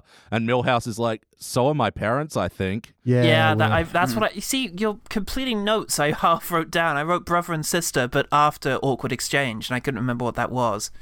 So thank you for that. Because it was too quick. There's too much happening to take proper notes. So many of my notes are just, they look like the scribblings of a madman. I've come up with a lot of shorthands, and sometimes it doesn't make sense. It's like 16 hours, R&T. What the? Rod and Todd get sleep for 16. So I thought of another one I quickly wanted to bring up. When Lisa first arrives, and she's all like, Bart's like, what? Lisa's coaching? She can't do that. It's like, why? Do you hate the idea of a girl coaching you? And he's like, no, I hate the idea of you not knowing anything about baseball and coaching us. And then she goes on to defend that by listing female coaches. And it's like, who turn out to be male ones. It's like, he literally just said it wasn't your gender. It was the fact that you don't know anything about baseball. Defending that by listing female coaches, even though they weren't, doesn't fix that. No, definitely. But I did like the 16 hours of sleep for Rod and Todd. Yeah, it sounds pretty good.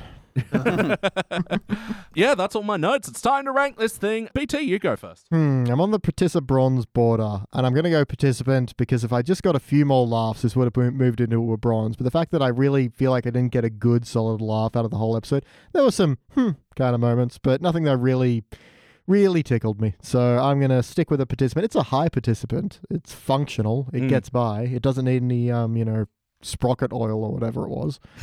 But, yeah. How about you, Paul Salt? Okay, I think yes. Participant feels fair, I think. In as much as I do want to make a distinction between this and episodes that really piss me off.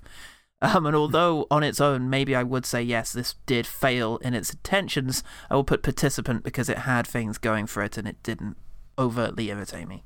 Paul Goodman? Yeah, I'm on the participate border, but I think the difference between this and the previous episode that we saw is absolutely going to place this in the participant section, just on the low end, because it did fail, as Paul said, in its primary functions to make me laugh and feel something, but it's not a character betrayal. It participated. Wow, in a game of laughs. I'm going silver. Oh, wow. Holy shit. Silver. And it's one of these ones where I'm actually bumping it up because of its comparison against other HD era episodes where I feel... I thought you were going to say out of spite. That too. But especially story-wise, I feel like this episode is doing a lot that other episodes don't do. And I quite liked a bunch of the humor. It's not one of the biggest gutbusters, of course, but I feel like it was doing a lot more than other HD era episodes do, and I feel like I did get a bit of emotional resonance, and I do like how the conflict played into Bart and Lisa's characters. So I think this is I'm giving silver for function, and I don't know what that's going to average out into being. Probably a dull bronze or something. Yeah, probably dull bronze. Yeah. I'm going to shift towards failure to adjust for your score. Damn statistics. Maths. All right, cool. Well, that about does it for MoneyBART. Now we're going to do a big jump over the teens era and go right to the end of the classic era and do that very famous episode, The Principal and the Pauper. You guys excited? Almond jump Sharktarian. Could you jump a bit further? Conflicted. I'm excited. I'm worried. All right, well, we're going to go watch that one and we'll be back.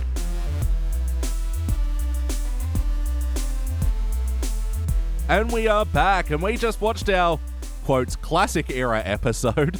This was Season 9, Episode 2, The Principal and the Pauper. First released in September of 1997, it was directed by Stephen Dean Moore, written by Ken Keeler. In this episode, yeah, you know this one, it's the Armentarian one. Hey, y'all, what did we think? Fuck you guys. I have complicated emotions there, Elliot. Yeah. Mixed emotions, definitely. Yeah. I remembered this being better than it was. Yeah, me too. That's a lot of Season 9 for me. Yeah, which is very unfortunate, but I did... There's still... Sorry, I decided to take a Gaviscon because my reflux was playing up. So give me 1 second. Are you trying to podcast, but your reflux keeps playing up on you? Try Gaviscon. Did we go to the same bit? It's about time they pay me back for it. No, the bits I was going, are you choking on your own mixed emotions here? Oh, much better. Is the acid of your mixed emotions shooting up your gullet? You just watched The Principal and the Pauper by Gaviscon. It might be our most damning review yet. Gave me acid reflux. Yeah, look, this episode, its reputation certainly precedes it. It does. A lot of people heralding this as the day The Simpsons died. Or jumped the shark. I'll argue that, yeah, when Homer went to space was probably a bigger shark jump, but, you know, whatever. That is an excellent episode. It really is. So, yeah, this one is complicated because, like, I think it's actually an okay told story with some okay jokes. It's just... the inconsequential nature, I think, is what really bugs me about this one. Well, to its credit, I feel like its inconsequential nature is the joke. Yeah. Exactly, but that's a problem for me. Yeah. The fact that they would go out and do that with this is just be like, hey, let's just throw this one away. You know, let's just tell a story that feels about as consistent and logical as a Halloween special, but just play it as a regular episode. And me and my family, we've been rewatching Simpsons 8. And the other day we watched Sherry Bobbins, which we're all quite happy with. You know, it's got some really great gags in there and some lovely songs. But I have this thing with seasons 8 and 9, and I think this rewatching Principal and the Pauper really solidified this for me. This is what bad Simpsons would be like if it was still funny. Yeah. I feel like if season 30 was still like those writers and it was still as funny as the early seasons, it would be like this. Only the stuff in here that's wrong isn't as wrong as season 30, obviously.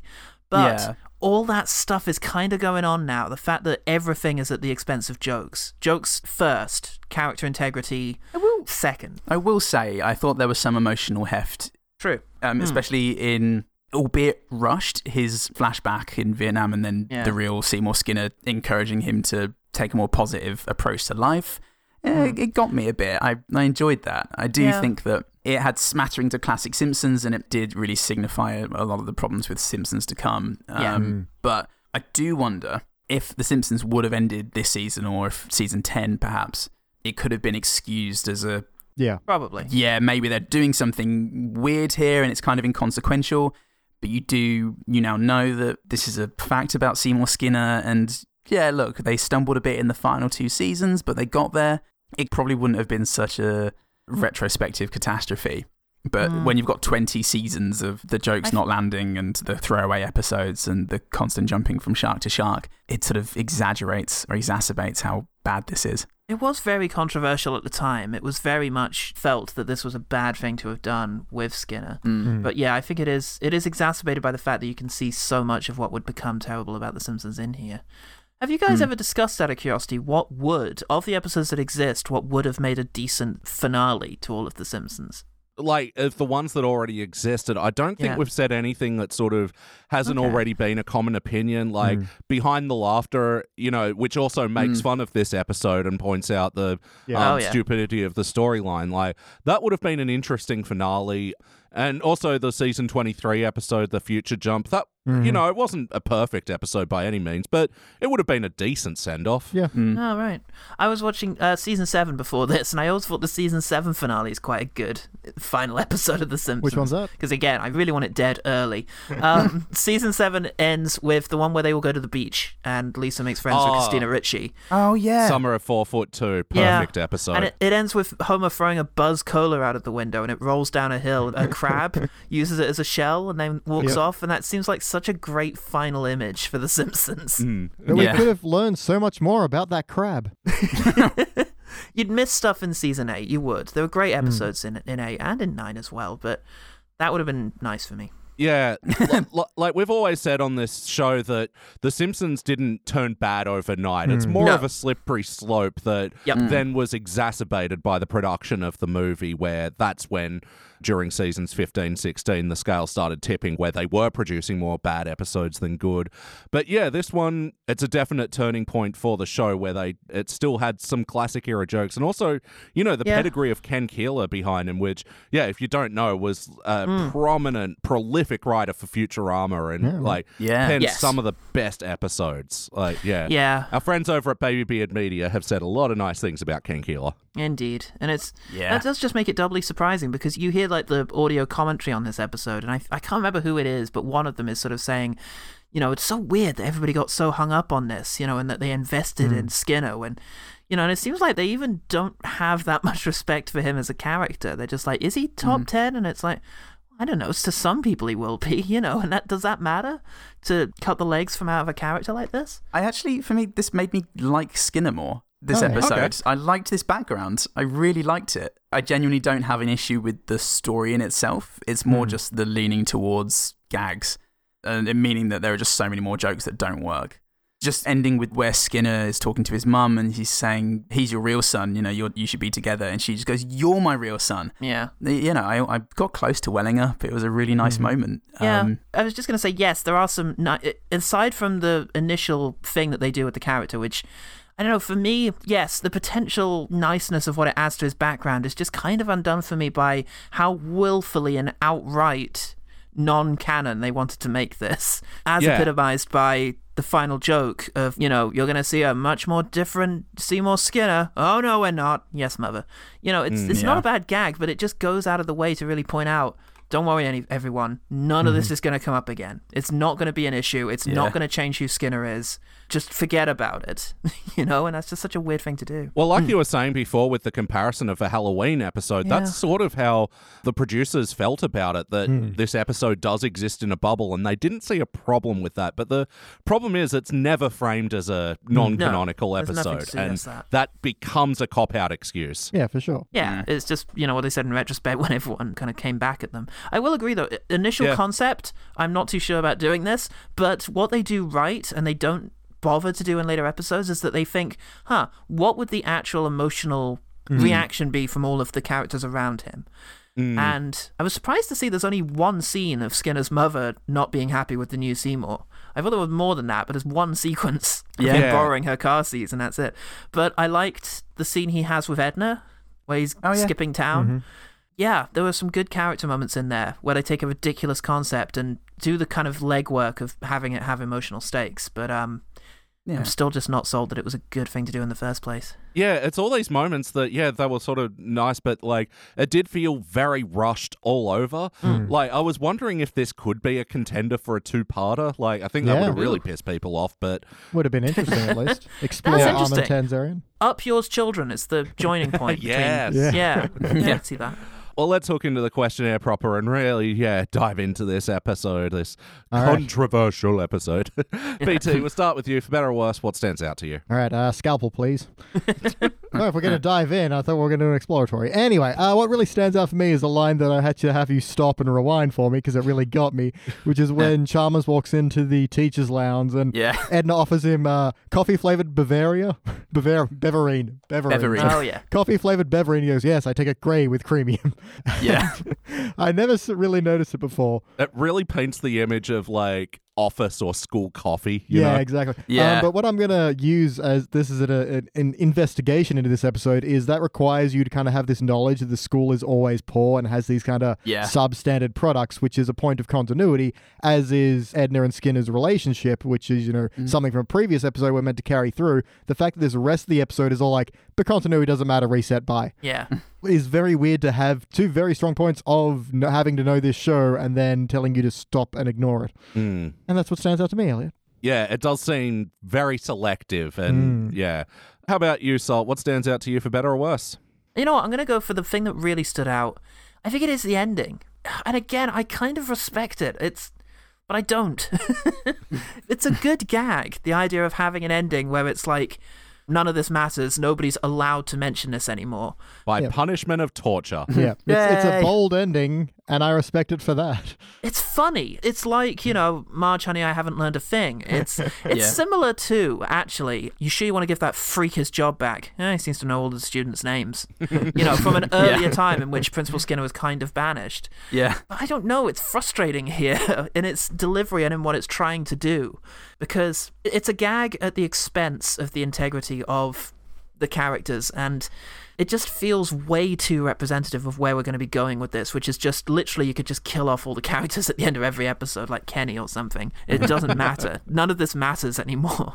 The one thing that bugged me about that ending was how out of character Homer felt. Yeah. The way he was sort of orchestrating everything, and he was there to be like, hey, don't worry about this, Judge, as if he'd been the one to have this idea. Yeah, as if he's now the king of Springfield. Yeah, he's just a schlub, and it really didn't feel like he should have been there. I don't know who should have. Probably maybe Bart or Lisa, to be honest, or both of them. Yeah. They work well as a team. But for a guy who started the episode with a continue looking shock and moved slowly closer towards the cake. Yeah. He's a guy with a plan. Yeah. Ooh, a fresh batch of America balls. Do you know what? That moment, I almost went with that moment. There's something odd about the fact that we see him eat the dog food. I feel like classic Simpsons cuts away before he does it, or as he does it. But this one, we spent a bit of time with Homer eating dog food. And that, again, feels representative of where the humor's going here. Interesting. And enjoying it as well. Yeah. Still light. Maybe because of the setup. My theory is Skinner likes dog food. Yeah. I do also like just the pause he puts in that as well. So my theory is Skinner likes dog food. Yeah. But Homer's presence is actually what was going to stand out to me. That scene in the office where they're talking, debriefing about the whole Armin Tanzarian. I keep calling him Tanzarian for some reason. Like, I always heard it as an N, not an M. Anyway. Yeah. So embarrassing. Yeah, when they're in the office, it's like, why are Marge, Bart, and Homer here? And where's Lisa and Maggie? And then when there's a pull-out wide shot, and then also Dr. Hibbert and Bernice are there, and it's like, why? Like, it's just an odd character choice. If we're talking about weird character choices, this one got me right from the off. Chalmers sneaking around trying not to be seen by Skinner felt so weird. He just wouldn't give a shit. He would be like Agnes, who'd have just been like, Skinner, go over there. Don't look at me. He wouldn't tiptoe his way into the office in this really kind of weird, grinchy way. And it's just, that immediately kind of set me up wrong. It's a tiny thing, but it just got me off on the wrong foot. I get it. Context I get it from a perspective of if Chalmers is sneaking around, something is up. But I do much prefer the idea that he just marches into Skinner's office and says, Skinner, you need to go reseed the football exactly. oval. Just tells him to get out. That's Chalmers, And how about you, Goodman? What stands out to you for better or worse? There's plenty of classic Simpsons in here that deserves a mention. There's a couple of really tight bits for me. The bit when they're in the car on the way to Capital City to get Skinner, and it's okay, run it by me one more time. Yeah, the escalation there. Well, why is Grandpa here? Because Jasper didn't want to come ending along. with Jasper's really, really sweet smile. My only issue with that is I feel like it actually peaked for me at why am I here? Because I just felt like the ultimate kind of dumb guy thing of just sort of you, me? Why is it me? And then as it pulls out, and then the final line of because Jasper didn't want to come by himself just felt like such a, an old groaner kind of ending, kind of punchline. I liked really it. I thought it liked came around quickly enough. Yeah. But the other one was the scum drops crapweeds conversation where they'd say, a rose by any other name would still smell as sweet. Well, not if you call them crapweed. Stench And it's blossoms. just, they're all staring dumbly at the TV, wide-eyed, whilst they're just exchanging these lines. And, this is the difference between this and the Tootsie Pop conversation in MoneyBART, where like the camera is just like cut, frenetic to get across the fact that we're telling jokes really quickly. They're doing the same thing here, but it's a wide shot of them just staring at the TV, having this conversation without interacting. They don't have that smug look on their face that they insist on making Bart wear for the final 15 seasons. And they could be smug about it. Like they're starting out with a Shakespeare quote and then ends with crapweeds. But it's a family conversation around the TV. Simpsons were doing Gogglebox way before that show. Yeah. I wonder if it's because it was easier to animate in that current style. And I will say the return to old school animation was wonderful. And I was watching it on a 4K TV for the first time. I think it's the first time I've ever seen it. And the imperfections are beautiful. The fact that the white of their eyes will sometimes go over the black lines. And just the little smudges and lines that are quite wrong, and you can tell when one layer is thicker than another. It had texture to it, and I love it. And a little bit of impressive animation. When the chorus is singing, Skinner, Skinner, all the mouths moving and making the right mouth thing as they all rock back and forth. That looks tricky. Does anyone know what song they're referencing there? I do not know. Yes, I do. Flipper. Right? Faster than Flipper. lightning? The dolphin? Yeah, I think so. Like from the Paul Hogan movie? I think so. Yeah. Play count. Have you ever seen this episode before, Paul Salt? Hold on. Oh, sorry. I loaded up the Flipper TV theme. I wasn't expecting it to come back. Have I seen it before? Oh, God, yeah. Yeah, this is the first time I remember being aware of a Simpsons episode being new was The Secret War of the Simpsons. Up until then, Simpsons was always just repeats. Yeah. So that probably is a good indicator of the year we started really heavily watching it. So yeah, I was very familiar with this episode, and I wondered if that's why I wasn't laughing. But then I remembered, no, you can watch seasons 3 and 4, and it'll crease you up, even though you can practically recite it. Sorry. For real. Now, if you'll excuse me, I'm going to listen to Flipper. They call him Flipper, Flipper, faster than lightning. No one you see is smarter than he. I did look up the lyrics. Yes, that was it. And it was a TV show. It was. Oh, I only knew from the 90s movie or something. Oh, really? What a choice. Oh, so they lifted the lyrics as well. I thought they'd have at least changed it slightly. Well, no, I think that's quite funny that they just changed the name from Flipper to Skinner without changing anything. Yeah, that's true. And that he's now faster than lightning. Yeah, that's true. That's pretty good. How about you, Goodman? Have you ever seen this episode before? I have, many times, back when I wasn't aware of a thing as a season. I just thought it was just a collection of episodes that were played constantly.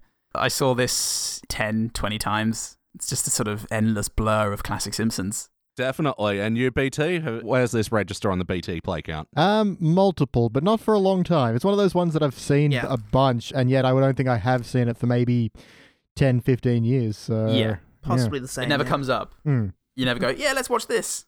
Not until 5 years ago when a young man by the name of Elliot J. O'Neill was like, let's review all of The Simpsons, and I was like, one day we'll get to Principal and the Pauper, I guess. Lies, I am not young, I am extremely old. 5 years ago you were young. It's been a hell of a 5 years. So what happened with that? Yeah, look, I mean, this is like around the time where I start falling off the show. So this always sort of does feel weirdly new to me, as does a lot of like season 9 to 12 episodes. Yeah, same. Yeah, it's one that I've tried to work out my feelings for years because, of course, being part of Simpsons fandom, this just always gets pointed out as being, this controversial episode. And like, I always want to push back on it because it isn't as bad as I think a lot of people make out. But anyway, let's talk more about that with the wackiness. Was this a particularly wacky episode of The Simpsons? You know, one note before we do that, just something you said that really resonated with me because I was going through season 9, and it's weird that I could just be like, alternately from episode to episode, yep, that's part of classic era, classic, new, that's brand new, new, classic, new, and it's just like... I hope you're doing this out loud. I was doing it very loudly out loud whilst my family tried to watch. And yeah, it was really bizarre, the ones that felt new to me and the ones that felt like they were part of, old Simpsons, so... No, and like looking on the spreadsheet, it's funny, like the first half of season 9 definitely ranks higher than the second half. So odd. Also in that, like, there is a massive drop on our like average scores from 8 to 9. Like, Really? Well, have you ever looked at the list of writers? There's a Wikipedia article, list of Simpsons writers, and you can just see, this person was a writer from 3 to 4, 3 to 6, 3 to 7. There's a huge change at 8. 7 and 8 is just so many people stopped at 7 and so many other people started for the first time in 8. It was a big shift, and I wonder if Futurama maybe is part of that. But even then, this was a season 8 holdover episode, which again is odd to think about. Yes, and why I still say end of 7. Yeah. Cut it off. Sorry, what was your question? How's the wackiness of this episode? Wackiness! Woohoo! I poached some fish for your journey, Mr. Tanzarian. It's full of tiny bones, so be careful. It was That on the a only part I plate. wrote down. Yeah, just the idea that it's on a plate as well. And it had the dumbest fish expression ever. I really like that fish. Yeah, it was the only thing I wrote down for wackiness. There's some good moments for wackiness. In your dreams. We'll see about that. Beautiful.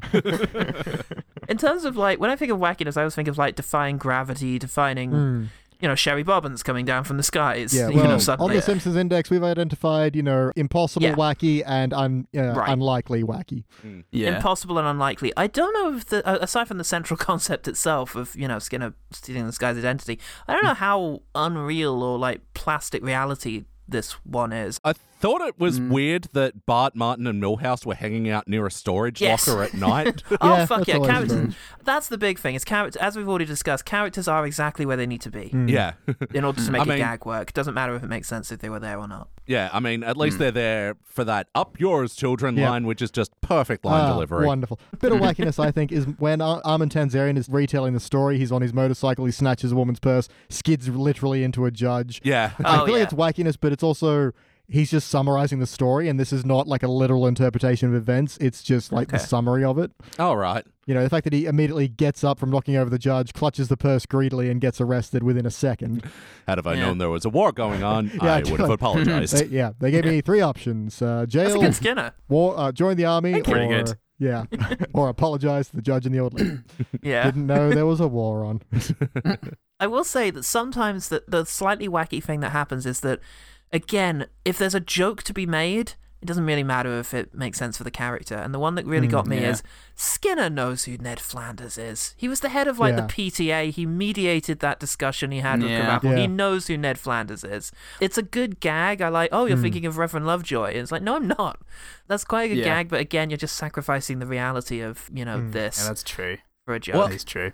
I think this is coming back to the writers and producers really undervaluing their second-tier characters with this storyline. Yeah. And I think that's what they did with Skinner as well, because, thinking of him as a C-tier character is really wrong for the series, because, if you consider, the core Simpsons family tier 1, then Skinner's in tier 2 with, Burns and Flanders. And Right from the beginning. Especially at Remember this his point. love plot with Patty? Was it Patty Yeah. or Selma? With one of them. Right back Patty. in the day, he had a story. Yeah, at this point, we've had 2 big romantic episodes with Principal Skinner at the Right. center, between the one with Edna and the one with Patty. their 100th episode was based on Bart and Skinner's relationship. Yeah. Yeah, exactly. Bart is his foil, his nemesis. You can't upside from Sideshow Bob. And who that guy on the radio. What was his name? Crazy Dr. Demento. Dr. Demento, yeah. Aside from those two, it's his main antagonist. So of course he's a second-tier character. There are plenty of really amazing characters that they lean into, such as Ralph, Mm-hmm. Oh, I did like Ralph's. who has Ralph had some good just bits. about 10 minutes of glory. First off, which one is oral? Out of your mouth, Ralph. Miss Hoover, which one is one? And then Your the funeral. speech they give about Principal Skinner, Yep. where Lisa's giving this sort of tender biography, and he occasionally just cuts in with, Principal Skinner is an old man who lives at the school. Yep. It's Oh, great. it's been a while since we had some James L. Ralph. Could you give us a little bit of when I grow up, I want to be either a principal or a caterpillar? When I grow up, I want to be a principal or a caterpillar. I love you, Principal Skinner. Yeah. We haven't done that for a long time. terrifying. So for any new I love listeners it. confused, we like to replace Ralph's lines with ones read by James L. Jones. Yeah. I love it. Yeah, I did enjoy the line. I went to his office when I was dirty. Dirty. Yeah. Oh, wonderful stuff. On the wackiness as well, in this part we like to talk about the animation, and I gotta say, all the war flashbacks looked beautiful. Mm-hmm. Yeah, they did. The use of shadow there was amazing. Oh, lovingly animated. Like, the skies always have that beautiful, like, orange-pink gradients going on. Yeah. Some really good stuff there. And they make it visually distinct from their World War II flying hellfish flashback as well. Yeah, They've true. acknowledged Different it's war. a different theatre. Yeah. The sky was all grey in World War II, apparently. Yeah, but when Vietnam was orange and pink. And a kick-ass soundtrack. Yeah. But yeah, it's got the great line as well of like, don't you have any dreams, son? All my dreams involve combing my hair. My hair. Yeah, it's fucking great. It really does help paint this alternate character of Skinner. Yeah. He's faster than lightning. But how about the emotional core of this episode? How was the heart?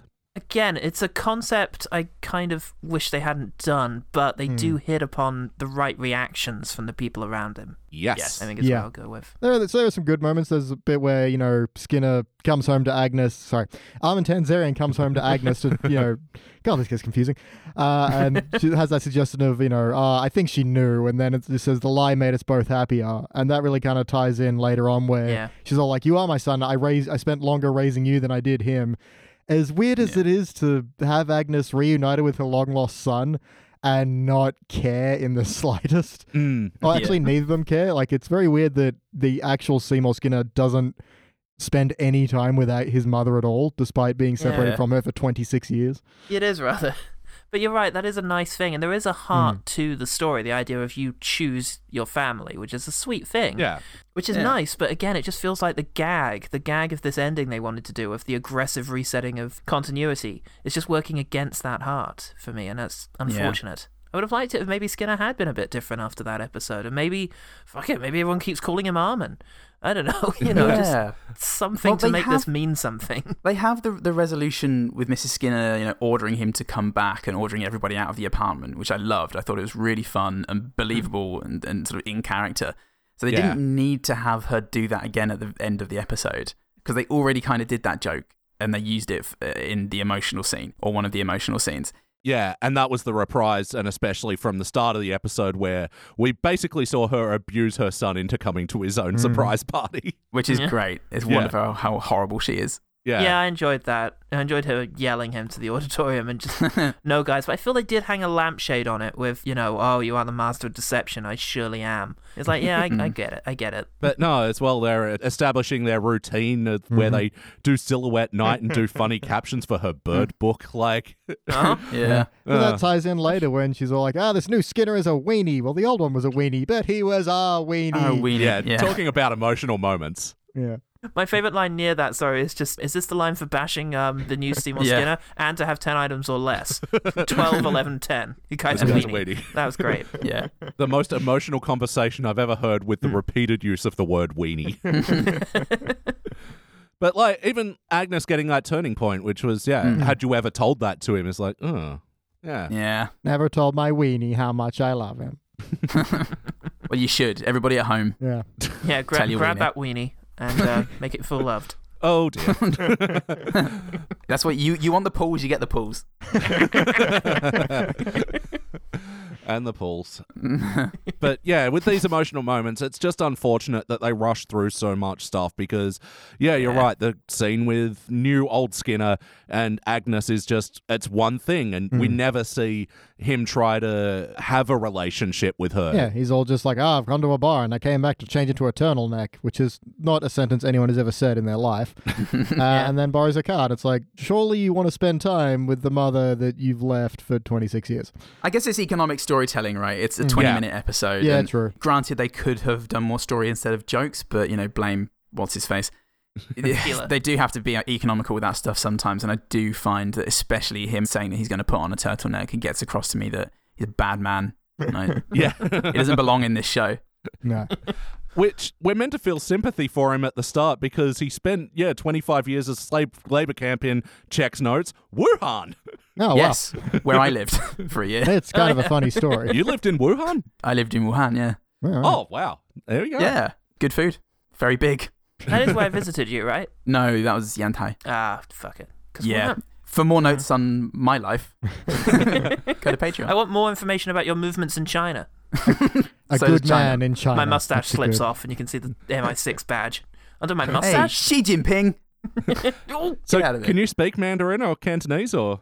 Idiot. That was just a little. That literally means a little, which is what any white person does. They just say, I can speak a little bit of this in the accent, in the language, and everyone laughs and ignores it. Only he pronounced the second syllable slightly differently, so it actually means the fridge door is still open. Yeah, it means I have diarrhea.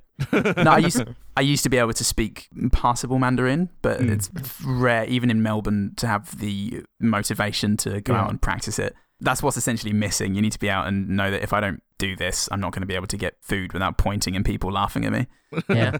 That's what scuppered my attempts to speak Italian in Rome. It's just that there was no need to, because it was Rome and everyone just spoke English. Yeah. To the point where you'd go to a waiter and try and ask for something, they'd be like, "Sir, please." You're embarrassing It's yourself. going to be a lot easier for both of us if you don't do this. No, it was funny in Italy. Like, I noticed that I'd go parler inglese, and they'd be like, yes, of course, what do you need? But in France, I'd go parlez-vous anglais, and they'd go oui, and I'm like, Yeah. Get out of that, you prick. And that was just a guy from Dorset. But, it's rough. It's rough over there. Everybody's out for themselves. Here's a question. Did it feel like an episode of The Simpsons? Oh. Well, I mean, as Paul said, Yes, for me. the character reactions are what they would be. The story, not so much, but the characters, I think so, yeah. Yeah, it's a complicated one, though. Yeah. I'm feeling gracious. I'm going to say yes with caveats. Yeah. Yes, big asterisks. I do find it weird that Armin just decides to leave. Like, he clearly does have people who care about him in Springfield. It's a weird moment, but that said, I do really enjoy watching Skinner being a hoodlum. Yeah.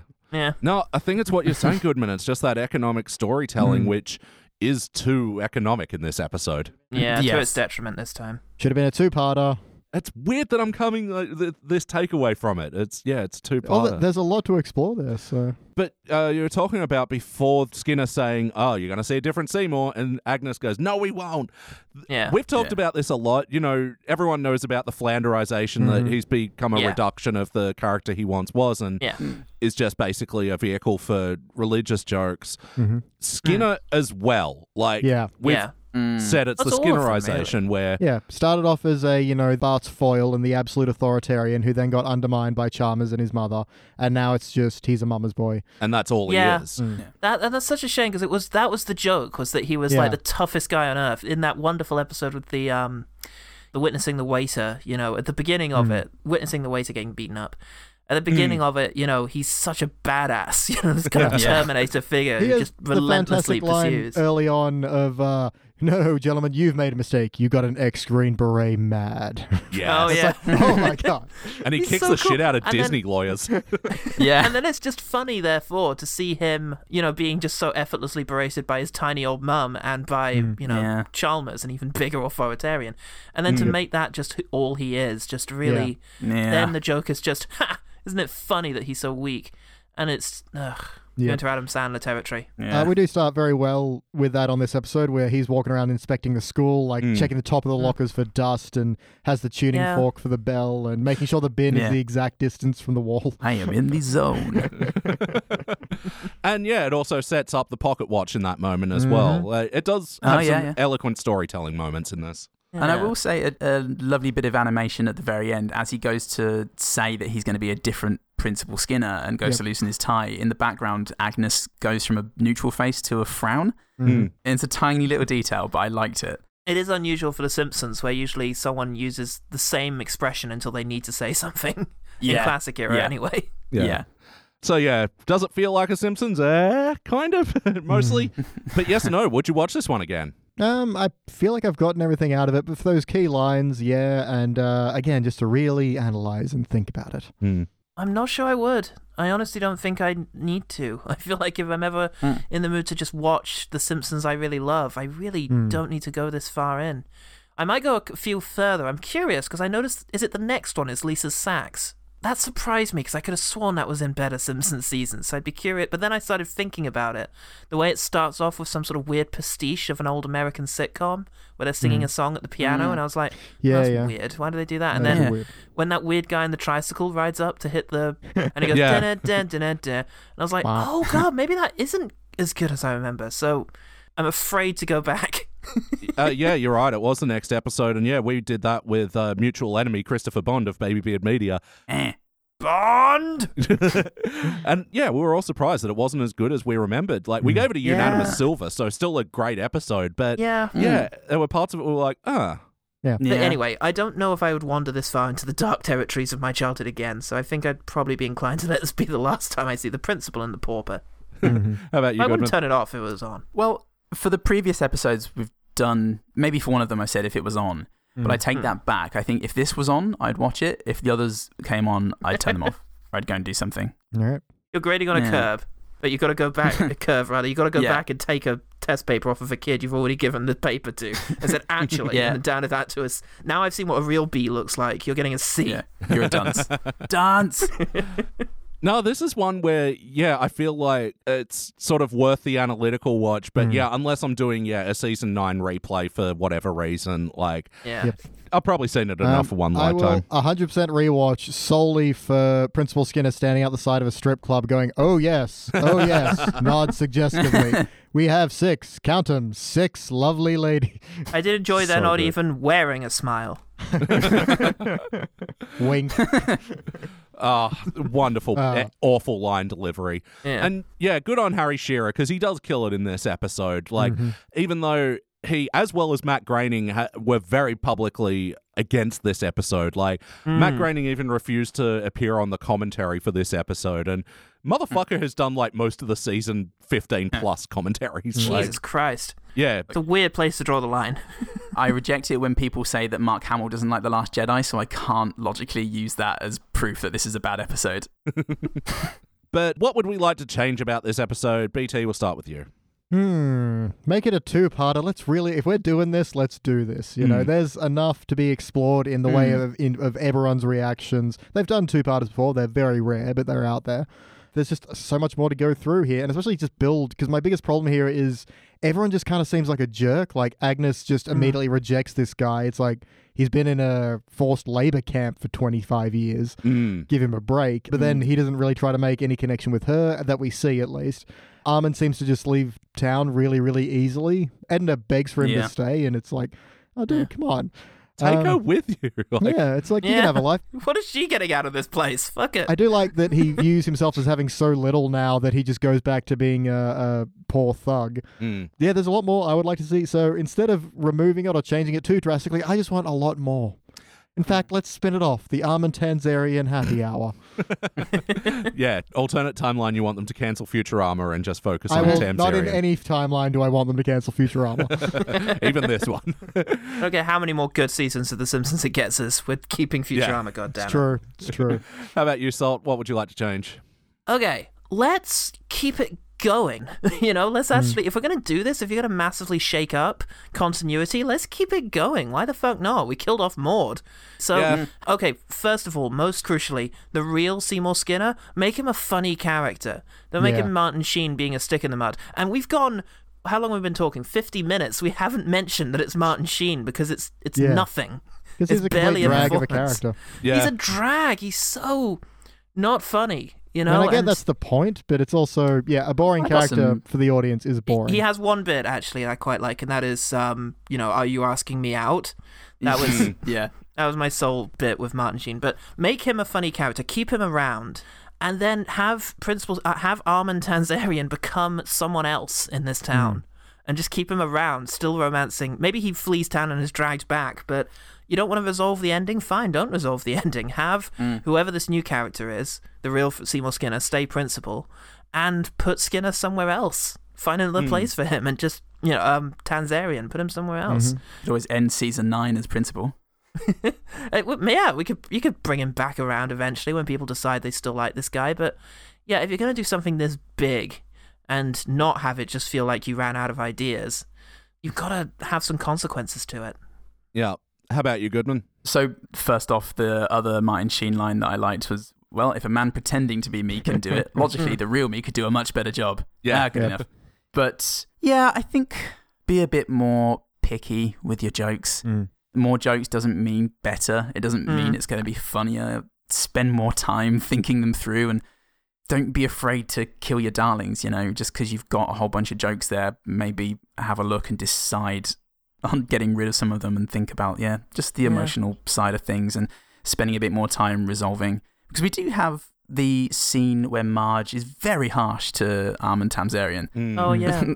Almost out of character for her. I guess it fits because she's quite conservative, I guess. And also a stick in the mud. So something like that might really sit badly with her. But it is, it's still a scene that gets across to Skinner the sort of the shame that he should be feeling for doing something so terrible. But yeah, I think it's the balance between jokes and story is a little bit off. There are some moments there where it just feels like there wasn't a joke, and one of them for me is when Bart is in Principal Skinner's office. And this should again feel kind of big because the power balance has massively changed. And it ends with him saying, whoa, easy there, you big imposter. And just big imposter is so on the nose and not a gag that it felt conspicuous. Yeah, that was a weird end to what could have been a powerful scene. No, and even though the Simpsons do have ties with Skinner, it did feel like they were just sort of there throughout this whole thing. And talking about what I'd like to change, I forgot who mentioned it before, but it's actually kind of weird that it isn't a Bart and Lisa mystery episode, you know? And Lisa is largely, besides the speech at the start, is largely absent from the rest of the story. And I would have liked to see a lot more of her involved. And like I was saying, I think a two-parter would have been necessary. But the other big change is I would have pushed this to the 200th episode because, even though Trash of the Titans is, it's a great episode and everything, and it's a bit of a spectacle, I think it would have been an interesting tie-in, especially with the 100th episode being when Skinner got fired, this being another Skinner-Bart exploration as well, and, tying in the whole Bart and Lisa mystery as well, and them trying to find a way to reconcile the plot. You know what? I did just realize we're sitting here talking about we could have even spun this off into another show. I just realized they did. It was called Mad Men. Because Don Draper is not his real name. He stole it from an army buddy who died. Oh, God, I've only seen the first 7 episodes. No, I wish I'd seen that. It's revealed in the first season. It's fine. Yeah, it's early on. Fine. Still, ow. No. Now I might one day consider possibly watching Mad Men, and I won't instead. It's on the list. All right, we are here. We'll start with you, Goodman. Do you have any other notes before we rank this thing? I must say, in many ways, Springfield really beats the old Labour camp. It's a good line. That is good. I didn't notice that joke. Yeah, it's halfway through the story. That Martin Sheen. It's halfway through the episode. I'm usually asleep. It's that Martin Sheen delivery though, just so dry. Martin Sheen's good. He's not good in this. I thought the delivery was in keeping with the character. I quite liked it. He was dull and a disappointment, despite everything. How about you, Salt? What are some other notes that you have? That's not how I usually ask that. Any other notes? I liked it though. It was good. I like the repetition. Both times, actually, the delivery of I'm leaving town forever, because it's a joke in and of itself the first time he says it. It's rather than watch a movie with you, I'm leaving town forever. And then the repeat. I'd like to marry you, except I'm leaving town forever. Do you know what? Edna's little noise when he says things like that makes me want to marry you. Her little noise was nice. I like that. It's like, oh shit, they actually have a bit of passion between them still. Yeah. That's good. Later on, that's going to be such the butt of so many jokes is that Edna's dating a square, and it's just ugh. Well, later on, she dates Nettie, so there's that to look forward to. Oh, Christ. I won't hear a word of it. Tonight you can sleep on the floor of your office. That was, I quite like that. Weird delivery is already here. And for me, it was Bart saying, oh, it's one of those stories. Just felt so isolated from everything around him. And it's the beginning of feeling like these guys are not in the same room as they record their stuff. That's the Bart I come to hate in later Simpsons. Yeah. And last thing, my last note, is you are planning the cafeteria menu for a school. One day of the week, you are going to serve these kids cake. And you decide that day is Thursday. What the fuck? Well, what day would you put it on, Mr. Know-It-All? Friday. Friday is cake day. But Friday's already a feel-good day. You want to lift the spirits in the midweek when spirits are at their lowest. In that case, put it on Wednesday, the worst day of any week. Monday would mean too much binging on cake, I think. Yep. Yeah. So it can't be Monday would make Monday even more of a drag than it normally is. It's just, oh yeah, cake. And then Monday evening, it's like, oh, fuck, it's not even Wednesday. And now I'm fat. Love it. How about you, BT? Any other notes? Of course I do. Let's just have a look at them now. There's a little bit where Chalmers is sneaking around that actually has some background music. I'm like, see, Simpsons? This is what you used to do. Yeah, that classic little string plucky dun dun dun dun dun. Dun. Fantastic. Without it being overbearing. Mm-hmm. Yeah. There's a bit where Chalmers turns to Skinner and goes, well, Seymour, if that is your real name. Well, obviously it isn't. Yeah. Yeah. My dreams didn't involve an aqua suit and a lavender shirt. That was how the good line he got off. I normally don't like them pointing out the obvious character traits, like when they mention the Simpsons kids' hair or something. But it's a good burn for like someone else's fashion. Yeah, well, especially like that suit makes no sense in a real world context. That would look so out there and weird. It's got to be the yellow skin. Fashion corner. Wink. I'd like to announce my retirement at the end of this sentence that I'm speaking right now. Period. Yep. I do like when he's leaving. He's like, oh, I should give you some things. You're part of the Radio Shack Battery Club, and here's 10 Canadian dollars from your trip to upstate New York. Obviously, where he found out about steamed hams. There you go. Yeah, visited Albany. It's very smart. Not Utica. There's a bit later when the real Seymour Skinner borrows Agnes's keys, and I do like there's a bit of continuity because in the beginning when he's driving past the school, he's actually in the back of a cab. So I like the idea that they've kept that continuity. Not like continuity matters in this episode, but still. Oh, and she drove Skinner to his party as well. Interesting. Yeah. That's a key aspect of his character. Is that Skinner is Carlos. Ooh. Yeah, it really drives his character. The bit right at the end, which feels very double-edged sword in the sense of Homer like saying to everyone, look, this guy's the guy we know, and look at this new guy. I don't care about him. Do you care? And everyone's like, no. It's like, it's fun for a joke, but it's also like, the show doesn't care. Yeah.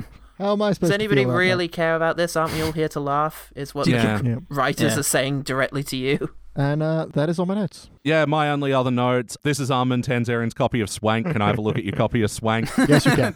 Yes, you can is what gets it for me. Is just a yes, you can. That really tickles me. And my last note is just a little fun fact. The name Armin Tamzarian was taken from, apparently, the writer just had a claims adjuster and that name always stuck with him. And So it's a real name? Yeah. What? And the real Armin Tanzarian is now a California Superior Court judge. Holy shit. Oh, cool. Wow. Or is he? He must get such shit from, like, Simpsons fans. Crims.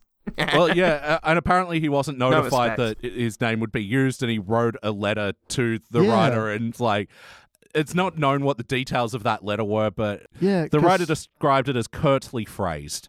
But a name isn't IP. Yeah, it can be, though, because I know in Fight Club, what's the woman's name in that? Meatloaf. No. Marla? Marla. Yeah, Marla Singer. Yeah, Marla Singer. Yeah. Apparently, when they were putting that name together for the movie, they checked, and there was only one other Marla Singer in the USA, and they had to get her permission to use it because she was the only one. So if you say Marla Singer, you mean her. And so, what can you tell me about the character? I don't know. So I think it might be a thing where if there is no one else with that name, then you kind of do have a degree of control over it. So Armin That's Tanzarian weird and nonsense. I disagree with that law. I don't know. Dumb law for it was butts. weird. If anyone ever calls a character Paul Salt, I'm going to be fucking all over them. Unless they're a hero. I mean, Hero King. I may or may not have a script where you're a dashing buff hero, but that's neither here nor there. Well, that's fine. But if they ever try and not represent who I really am, then I'll be very upset. All right, guys, it is time to rank this thing. And Salt, you can go first. I'm trying to think of what I gave the other two. Participant and failure. Okay, well, that was a bit harsh. Again, we've got to rank it in the context of the others, and I'm gonna... Oh, shit, actually, if I was doing that, I'd have to go at least 2 over the last one. Yeah, okay. No, it is bronze. I'm going for bronze. This is the worst good Simpsons. Wow. Any worse than this, and we're into bad Simpsons. This is the worst good, it's fair to say, of most of season 9. That is such a good summary of this. How about you, Goodman? I was thinking bronze, but it's better than okay for me. So I am going to go for silver. Because it's full of moments that I still love. and there is enough in this to make me feel good. There was only a few minutes here and there where I didn't laugh and started to feel a bit bored. That's funny. So I'm going to go with Silver. I'm going to live my truth. The last Classic Era episode we reviewed was Secrets of a Successful Marriage, and like that one bummed me the fuck out at the end. Yeah, that's kind of sad. This one, I'm not sad, I'm not mad, I'm just disappointed. And I think this is actually, from a certain point of view, a cubic zirconia in that this is an important episode. It's iconic, in the history of the show. But having said that, like, I agree with it's a Silver for me as well. But yeah, big asterisks and all that. BT, what do you reckon? Yeah, I'm very split. I'm right on that Brilva border because there are some really funny, iconic moments in this. I think I am going to go with a bronze, though, because ultimately I didn't get as many laughs out of this as I was hoping. I remember this one being a pretty good episode despite the controversy. Just, yeah, the storytelling and the overall arc of The Simpsons is strange that this one was meant to just be, oh, we've reset to zero, ba-da-ba-ba-da-ba at the end. Yeah, it just rubs me a little bit the wrong way. So there's still some things to check out in this one, still some merit, but overall bronze. All right, well, averaging out, this will be a dull silver. It'll be the first dull silver from season 9, but it won't be the lowest rated episode of season 9. That on it goes to All Singing, All Dancing, the song clip show. But even then, it's outranking Last Temptation of Christ, Simpson Tide, Trouble with Trillions, Natural Born Kisses. Like, yeah, sounds right. Lesser episodes in this season, but man, Trouble with Trillions, I would have assumed was like season 13. That one really feels later stage to me. It does, agreed. There's something about that one in particular that's very much kind of move on so nobody notices that this isn't very good. You know, new scenario every few minutes. Yeah. No, you're right. On that scale, I feel better about where it's ended up. Yeah, I think it was honestly the right ranking. Like, the average, I think we nailed it on this one. Go team! Well done us. All right, Pauls, thank you so much for joining us again for The Simpsons Index. Thanks for having us. It's been, absolutely wonderful. And if people want to hear more of the Pauls, where can they do that? Well, they can tune into One Good Thing. We're on everywhere at this stage. Elliot doesn't stop talking about us, so you just need to tune into The Simpsons Index and you'll hear everything you need to know about us. But you can also just find us. I turned on my microwave the other day and there was One Good Thing. Just right there. Yeah, it's everywhere. Talking about you. So we're also on Twitter and Facebook at OGTPod. Yep. And yeah, that's it. We don't do Instagram or anything like that because we're too sexy. That's social media makes me paranoid in a sexy way. We're on Pornhub. I don't quite get why, but we are there, so you can check us out there. Someone's uploading us. I think that's a Podbean default, isn't it? Yeah. Yeah, you have to uncheck the box, the Pornhub box. Pornhub got rid of a bunch of their content recently, so yeah, they're just to make way for all the podcasts. Exactly. That was the only In we reason. slip. People are sick of butts. But also, people can support you on Patreon over at patreon.com/ OGT Pod. There you go. OGT Pod. Yeah. And I'm currently enjoying listening to the adventures of Paul Goodman and some other guys on Roll to Cast, the Pulp Cthulhu season. Yes. I'm a Frenchman. Enough said. And BT, if people want to check out more of our stuff. Well, Elliot, now people can go to www.patreon.com/SideQuest Studios, which is the catch-all umbrella for all our shows, including Simpsons Index, Thrones of Game, and Pulp Fury Radio. If you want to support us, that is where you can do it. Yep, and we'll give you a bonus show every week, which is called Except When He's Not, where me and BT are reviewing all the episodes of The Simpsons that BT wasn't there for when we reviewed them on the Simpsons Index proper. Yeah, I'm really looking forward to getting The Simpsons tied because I have different memories of that to the review. So, Did you guys get it wrong without me when I wasn't there to get things right? Almost certainly. Yeah. Pay us on Patreon to find out. I'm going to. You should too. All right, we better get out of here. But once again, thank you, Paul Salt. Oh, thank you so much. It was amazing. And thank you, Paul Goodman. The monorail is really... Oh. Cheers, BT. Ahoy. And I've been your host, Elliot J. O'Neill. That's all the mustard in the house. Thank you for listening to the Simpsons Index podcast, which is also an online spreadsheet available at thesimpsonsindex.com. You can chat to us online at facebook.com/thesimpsonsindex or at simpsonsindex on Twitter or Instagram. Now, there's no bonus scenes for this episode, so we'll catch you next week.